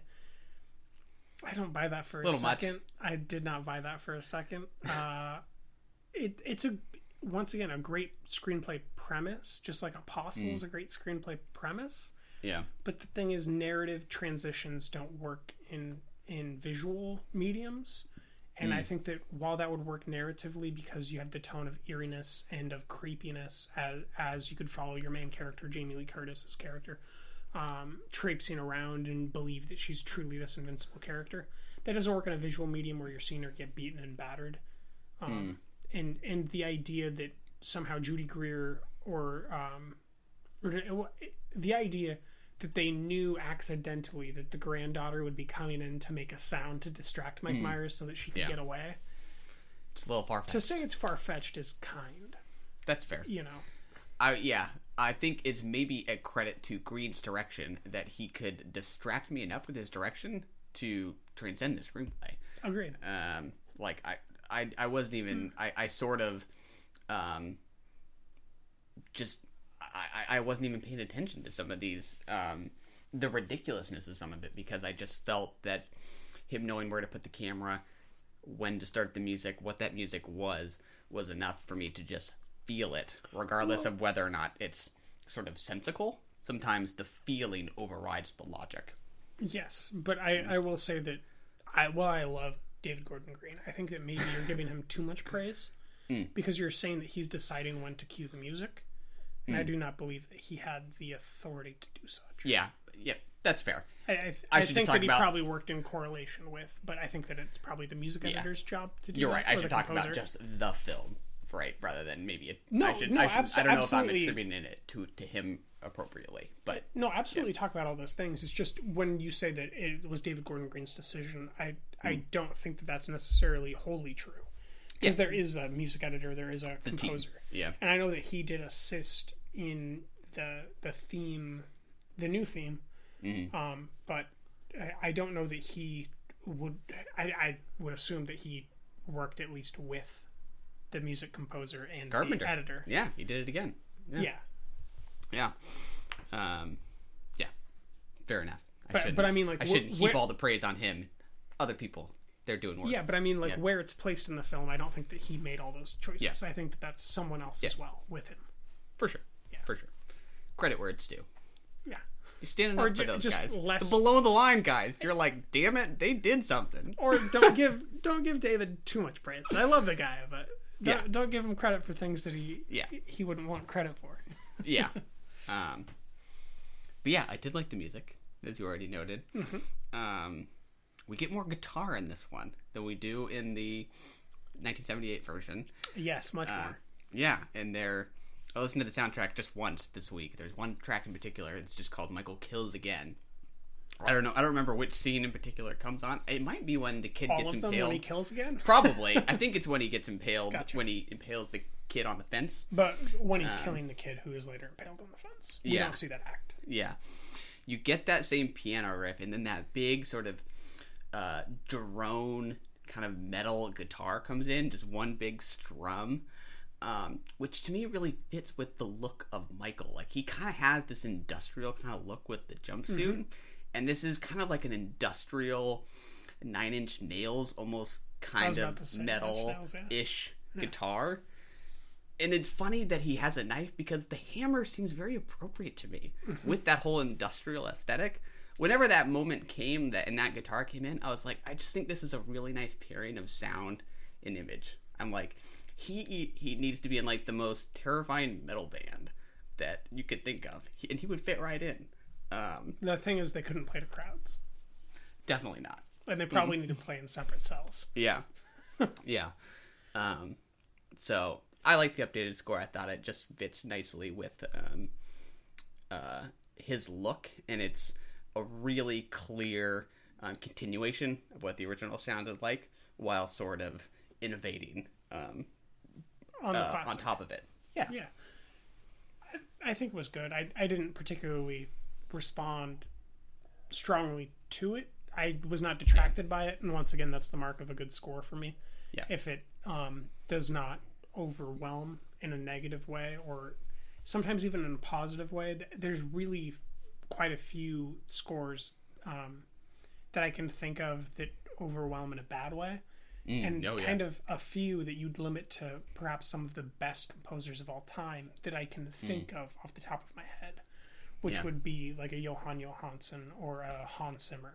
Yeah, definitely. Yeah, I don't know that I would agree. It's not in those leagues by any means, but I think it accentuated certain sequences for me enough that I was, having fun. Or didn't undercut them. Absolutely. Which is, something that a score can accidentally do constantly. So. Oh, yeah. I agree. But yeah, I mean, it's one that I would, I don't think people need to rush out and to see it, but I had fun with it. I think it's worth a red box. Yeah. Don't know that I'd urge you to see it if you're paying for your theater experiences, but if you've got AMC A-List, give it a go. If you are still one of the 2 MoviePass subscribers and it becomes an available title 5 weeks from now, give it a go. If it's at a theater near you. Otherwise, I don't, if you miss this one, you're not missing much. You could go catch up with Night of the Living Dead and be much better off. And I did not like that movie very much, and I still think it's a much better movie than this one. Yeah. Yeah, in a way it's a little, I don't know, I'm trying to think about what other horror movies are playing right now ahead of Halloween. If you're looking for a scary movie, what would you tell people? Oath with Ike Barinholtz and Tiffany Haddish. No. Yeah. It's not a scary movie at all. Yeah, what are going to be scary movies that are out in time? If you were to recommend something in theaters over this, I don't know that there is anything anyways. Unfortunately. Yeah, that's kind of weird. Quite weird that we already had The Nun come out. We've already gone through all those. We don't get Happy Death Day 2 until Valentine's Day, if I remember correctly. I think this can make a killing just because there's no competition, regardless of whether people like it or not. That is bizarre. Right? Usually there's at least a couple. I would say go see Venom instead. Yeah, that's fair. Might even be a little cheaper now. Yeah. I would say go see First Man instead. You want to be horrified by your emotions? Oh. Do you want to be shattered by Karen? What's more horrifying than grief? And Claire Foy when she's mad at you. There you go. All right. Cheers. Another one in the bag. Let's get to The Deuce. Look at you. Look at you. Look at us. Bound for glory.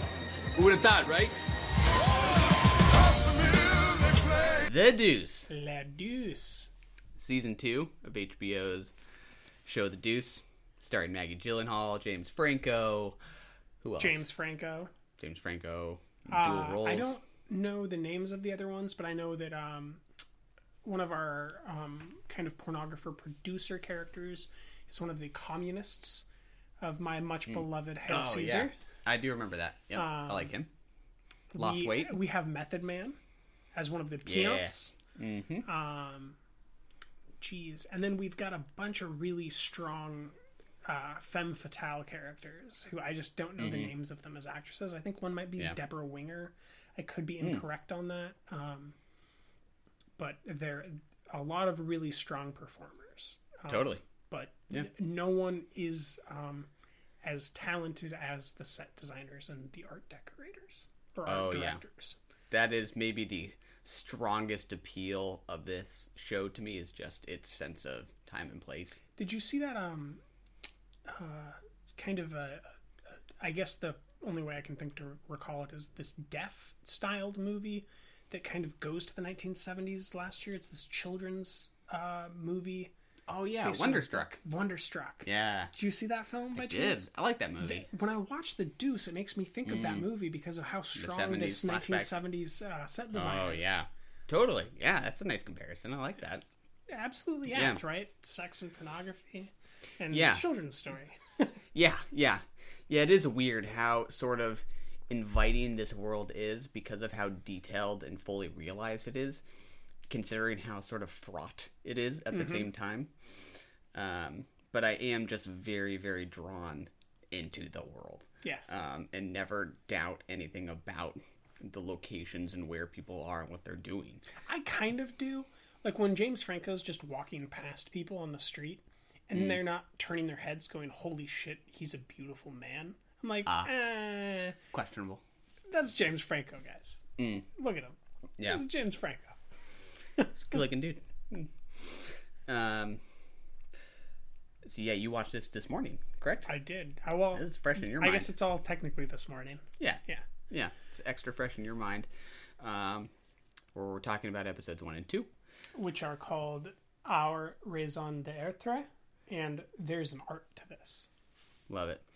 I really enjoyed both these episodes. I particularly loved the intro to episode 1, where we get that long tracking shot of Maggie Gyllenhaal walking into the club at the start of Raison d'Être.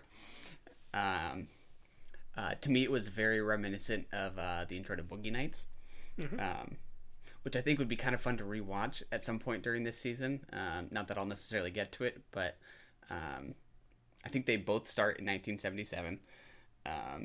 So Boogie Nights gives us a look into the porn industry on the West Coast. The Deuce giving us a look into the porn industry on the East Coast, same year.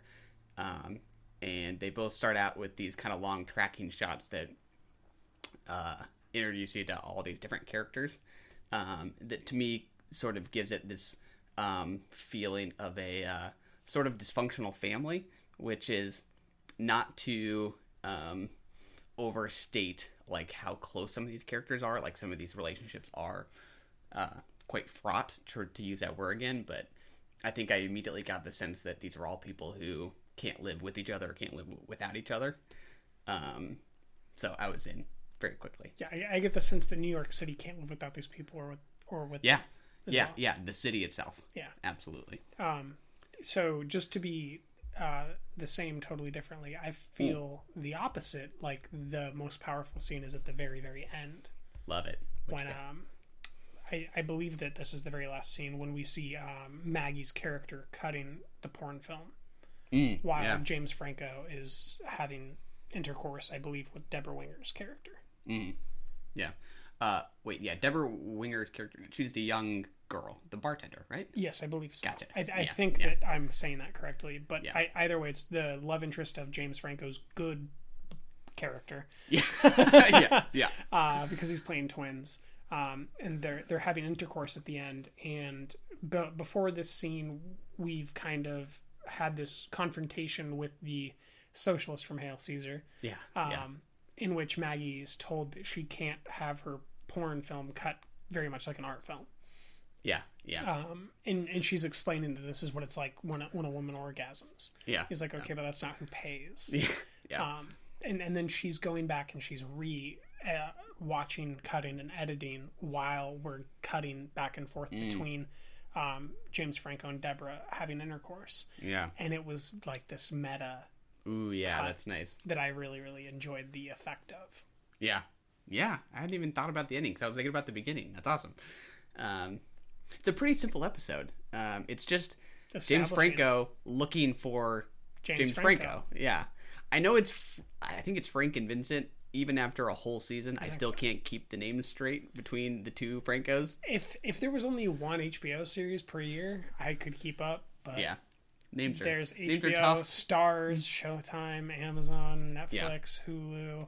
Complicates and then things. There's FX, and there's NBC. There's The Good Place. What am I gonna do?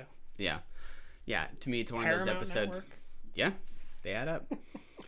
It's one of those episodes where it'd be easy to say, well, not much happens, because like narratively, it is just James Franco looking for his brother, but it just feels very full of life. I think it establishes very much the tone and the metaphors that we're going to get. Mm-hmm. I think about 1/3 of the way through this episode, I began to pick up on what I think maybe the strongest conversation they're going to have this season is the relationship of pimp to whore and agent to star. Yeah, absolutely. Gosh, I wish I could remember certain characters' names, but there is the one particular woman who's at the end of episode 2 perhaps trying to abandon her pimp in favor of an agent. Yes. And I think those shifting power dynamics will be very interesting, because I don't think many of these pimps are going to take it very well. I don't either, but it's also interesting that the pimps, one of the pimps specifically, we don't know if this will happen yet because we haven't seen episode 3, has entertained the thought and had a conversation about becoming talent himself. Yeah, that was fascinating. I'm curious about whether or not he'll actually go through with it. I feel like they have to, because this is part of I think porn culture in the late 70s, early 80s is this shifting dynamic to figuring out all these different genres that you can make money on. Yeah. And right now she's figuring out how to tell a story with pornography. Yeah. Yeah. I think the power dynamics are part of what makes it pretty interesting between the pimps, the prostitutes, the cops, the mob, and the Francos who are just trying to make a living. All these people seem to sort of just make this ecosystem. Right, but then there's this other interesting trickle down, which is like, without the mafia, there is no James Franco being successful. Without James Franco being successful, Deborah Winger's character doesn't have stability, so she can't bring about change. Yeah. And she's bringing about all this social change for the betterment of women. Yeah. But she can't do any of that without the mafia backing her husband, which is just this insane and very deeply cool visual storytelling thing that they're doing about reality, and how, like, okay, the mafia might be terrible, but look at the good thing. Like, do you want to get rid of the good thing? Yeah. Just to get rid of the mafia? Are you sure? Yeah. I don't know if I do. Like, I don't know if getting rid of the mafia is a better thing to do if you're getting rid of the change that she's bringing about, and she's helping some of these prostitutes learn how to read. Yeah. One of these main characters who I really, really enjoy, she's just a really strong presence, just got her GED. Yeah. And she's reading, I believe, the Song of Solomon. Is that correct? I don't remember. I think she's reading the Song of Solomon, which is kind of this like biographic story from this female author who I don't recall the name of for some reason at the moment. But it's this really fascinating tale that I would equate to being just as important as To Kill a Mockingbird or The Great Gatsby, except for it's kind of more of an African American story. Yeah. And it's huge. Yeah. It's just this enormous biography. And the fact that she's reading like one of the most complicated, deep works of art, you'd compare it to something like The Fountainhead or Ulysses or Moby Dick, And she was reading it on a porn set. Yeah. Yeah. And then she's like, I'm going to go take college classes at night if I can. Yeah. Why? You want to get your degree? No, I just want to learn. Yeah. Great moment. Great line. Her growth has been very satisfying. Right. Yeah. I feel like she's going to become an agent, maybe. Oh, you think so? She could be running things? I feel like she could. Yeah, I agree. I'm trying to remember the specifics of episode 2. Was there sort of a driving force? I'm trying to refresh my memory. It is kind of... So, it's the follow-up to the fact that he never found his brother in episode 1. Yeah. Oh yeah, he gets married. His brother has gotten married, and the money that he stole is now on his wife's finger. Yeah, as a ring. Yep. And then James Franco leaves the bar in the hands of, I believe, Mike, who is his bouncer, instead of in the hands of his brother.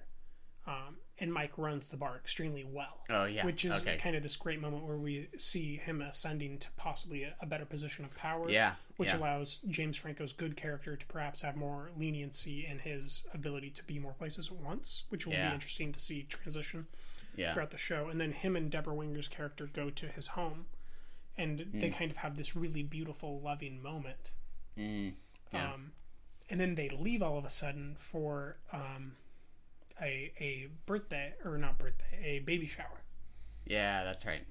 And then we kind of proceed to it being over, and all of a sudden the bar is super busy and it's the next night, and she gets this phone call after he gets a phone call, and he has to leave because the businesses are in jeopardy, and so the way that she can bring about change is in jeopardy. And then she gets a phone call while he's still trying to talk to her before he leaves the bar. She goes, something came up, have to leave. And it's like this classic transition of she's got a separate love interest. Yeah. But then we cut to this basement, or she kind of walks in, but we basically end up in this basement of a Catholic church. Yeah. Where she's sharing a super long, loving stare with another woman. Yeah. You're like, what? Yeah, so she was in season 1, I believe, right? Yeah. She was, I forget which pimp she was aligned with or attached to. But she seems to have broken out of prostitution. Or perhaps she's trying to better it. Yeah. Or just to help the girls who feel forced to resort to it. Or the girls who come to it because they want to, and there's so many, as we see. And that's another part of episode 2. We see the classic thing from the first season, where someone comes in off the train or off the buses, and a pimp's there trying to convince her to work for him. Yeah. And she's like, I already got a job lined up. Can you give me directions? Yeah. And he's like, exactly. Or he doesn't understand exactly. And he's like, I give you direction. You're going to be good. I can already tell. And she's like, I'll just go this way. Quite the salesman. Yeah. It was a fascinating moment. And then we kind of get more conversation about how there's all these women pouring in. Yeah. And how there's all these jobs in competition. And I think that one of the prostitutes says to Maggie Gyllenhaal, all these girls are coming in and they don't even know what it's like to whore. Yeah. Again, it's a weird show in how it sort of is inviting and sort of distancing at the same time. Like, you don't really want to be a part of this, but there's just something sort of about this environment and how believable it is that kind of draws you in. Yeah, you don't want to be complicit, but it's like it's going to keep going whether you're there or not. Yeah, exactly. I'd rather be there. Yeah. I kept kind of thinking during episode 2 about just what sex means to some of these people because of some of the conversations they're having. There's that scene where Maggie Gyllenhaal's talking to her son at the diner, and he's talking about a girl he likes in his class. Not talking about sex specifically, but he's talking about sort of a young love, for lack of a better word. And then James Franco goes to like Coney Island with his girlfriend, and he's talking about having been beneath the pier with girls when he was a kid. Something just about like what kind of sex and young love and love period sort of means to these people in the sex industry. I don't know that I have an answer for that, but I found something kind of running through that episode about that. Yeah, I don't know that I have any conclusion, but that sort of piqued my interest. That's it. So the general sense I got was that James Franco wasn't in love with those girls he was under the pier with. I think I agree. And I don't think that I don't think Maggie Gyllenhaal's son was in love with the girl. Yeah. Specifically what's happening is that he has a crush on this girl, and that his friend also does have a crush on her. But she doesn't like his friend. She likes him. Yeah. And he's asking his mom what to do. And she basically says, what's more important to you? your ability to go out with this girl or your relationship with your friend. Yeah. And I think that there is something happening there, but I don't know that it's a conversation about love in that way. Because I feel like the love is what Deborah Winger and James Franco are doing, which is by talking about the truth of their past with openness, forgiveness, understanding, and kind of unconditional love. Yeah. In which he says, I used to take girls down there, and she says, I used to have boys in the boathouse. I think I would have had a lot more fun here. Yeah. And that he kind of pulls her in closer and kisses her on the top of her head and kind of physically and visually loves her more. Yeah, because of her honesty. I think that it's a very romantic walk. There is like a conversation happening.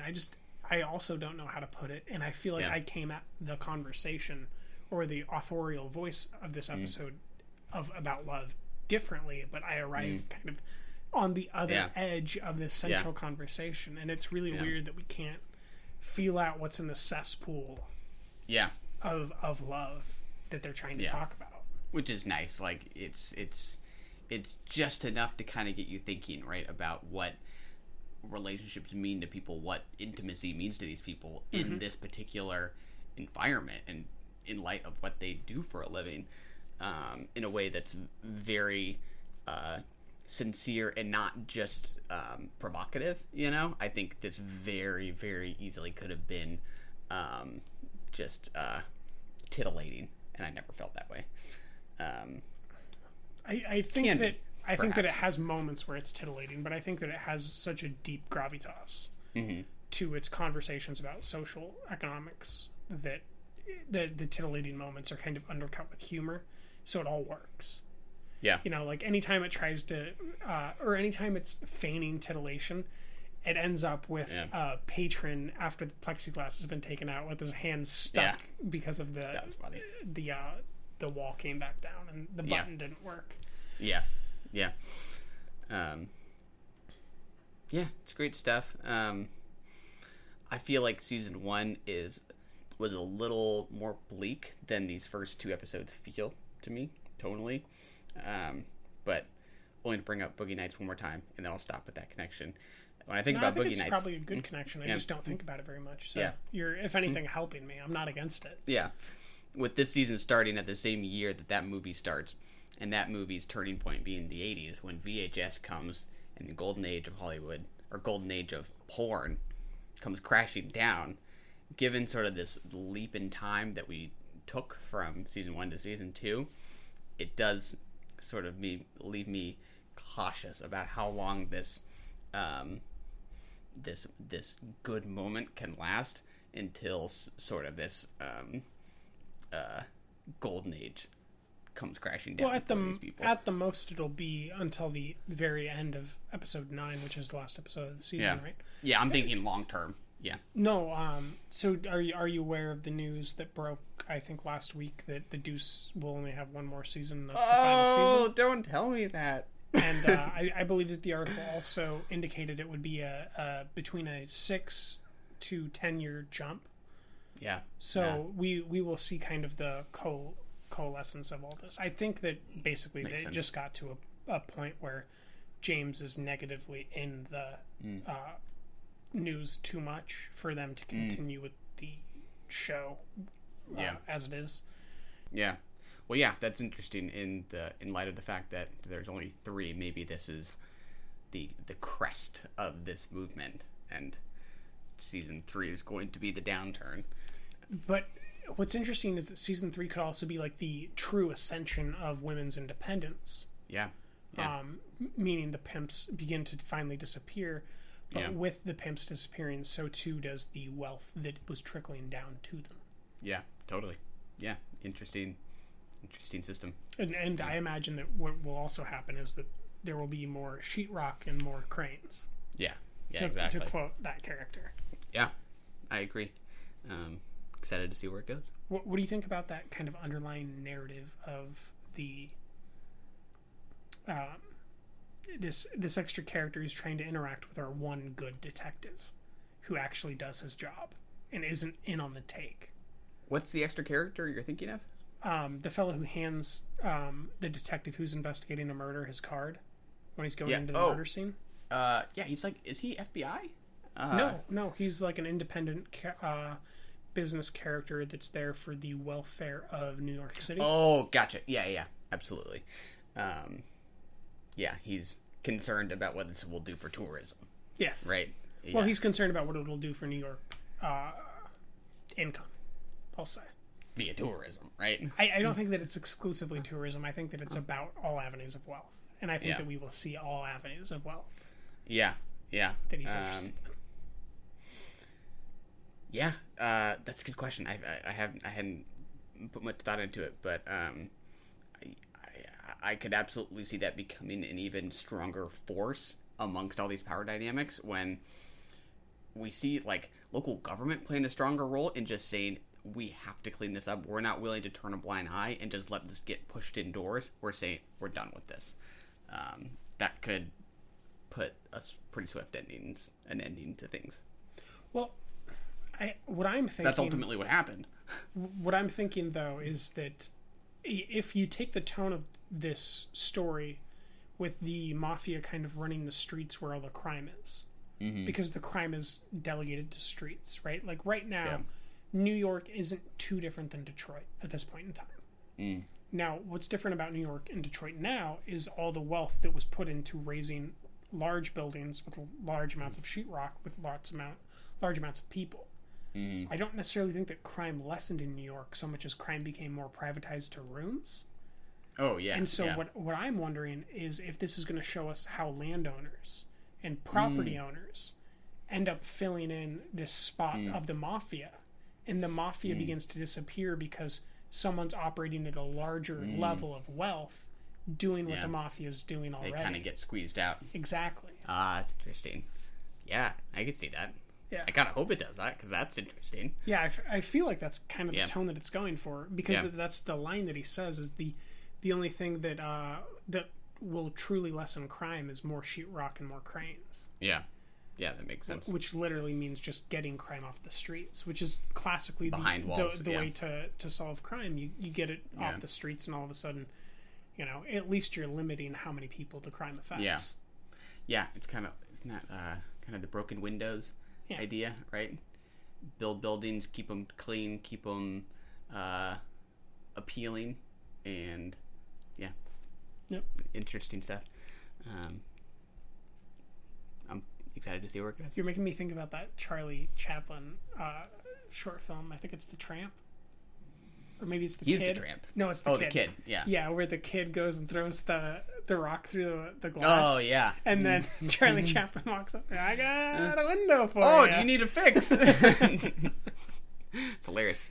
Smart businessman. It is. That Tramp. I'm excited for episode 3 and 4 and 5 and 6. We've got quite a few that we're going to be watching before the next recordings we do. We'll be doing a double batch. That's right. Next episode, we will be skipping any Deuce coverage for 1 week, and then we'll be right back on it. Yeah, just so the listeners know. I guess, what do you think is going... Just kind of like what we did with Sharp Objects. I think that we should probably do this whenever we watch an entire series and kind of discuss it.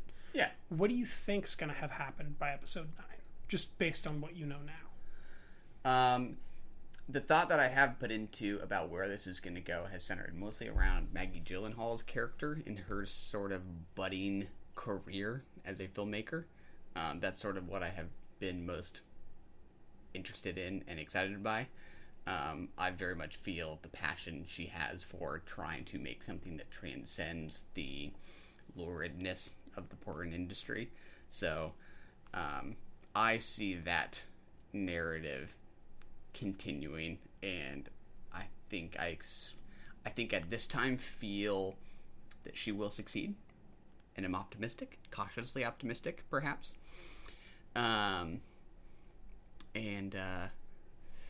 It's hard because there's so many characters to kind of think about where they're all going to go, but I think talking about what you just brought up about the individual concerned about what this is going to do for New York City and tourism and income for the city, I think that's a totally plausible direction for this to become something about the city putting pressure on all these individual forces that we've seen at play so far. What do you got? I kind of took yours. Well, that's not really the whole scope, because I think that's going to play out through season 3 as well. Yeah, now that I know that that's when it ends, I think that we'll see a true capitalization there. But I'm sure that'll come with episode 9 as well. But I think that I get the general sense that we're going to see some pimps murked. Maybe some prostitutes as well. Maybe some prostitutes will do some of the murking. I don't know. I think a lot of bodies might hit the floor by episode 9. Yeah. Especially with the way that the mafia begins talking. I also think that we're going to see some gay bashing coming. Yeah. Judging by what happens in episode 2, which is very disconcerting but very accurate historically. Yeah. I also think we might see some gays, or I would think we might see the gay community going back and maybe killing some mafia or mafiosos, which I will also enjoy quite a bit, I think, to be honest, because we haven't really talked about them. That nightclub and nightlife of the gay club is some of the funnest in the in the show. I think Maggie will ascend to being a successful director, and I think she will also become a producer. And I think she will likely be funded by someone from LA. And I think that's maybe coming with these awards that's happening at the moment. I think that we're going to see some of the prostitutes segue out of New York unceremoniously into LA. Yeah, sort of this East Coast, West Coast shift is going to be interesting. And I think there's a strong possibility that they write out or kill one of the Franco characters. Ooh, don't do it. Well, I think that that's maybe what they have to do. That's how I'll put it. To appease the producers that are worried about James Franco being in the show. Yeah. Perhaps a season 3 without Franco? Think that could be? I wouldn't be surprised if they killed both of the characters at the moment. I think that it's written in a way where Deborah could take over kind of the narrative role of James's good character, and we wouldn't. And if the skyscraper plot takes out the mafia and this nightclub, we don't need this nightclub anymore necessarily. We don't need the Deuce, quote unquote, in the same way that we do. And perhaps we could even see the fellow who's always running the breakfast restaurant come over and take over that bar even. Which I wouldn't be surprised by, or we could see Mike ascend into that role. I think that there's a lot of things in play where it seems like James might be gone, which is really disappointing, but I also feel like James needs to go make his own art. It's about, this show is about so many things, and there's so few things on the air that are like it. That to overreact and kill off these characters, if they did, is very disappointing. Who knows? Maybe he'll make it to the end. We'll just have to see. TBD. That's a wrap. Cheers. Run! Go! Get to the chopper! We have to go. I'm coming with you. That was brilliant.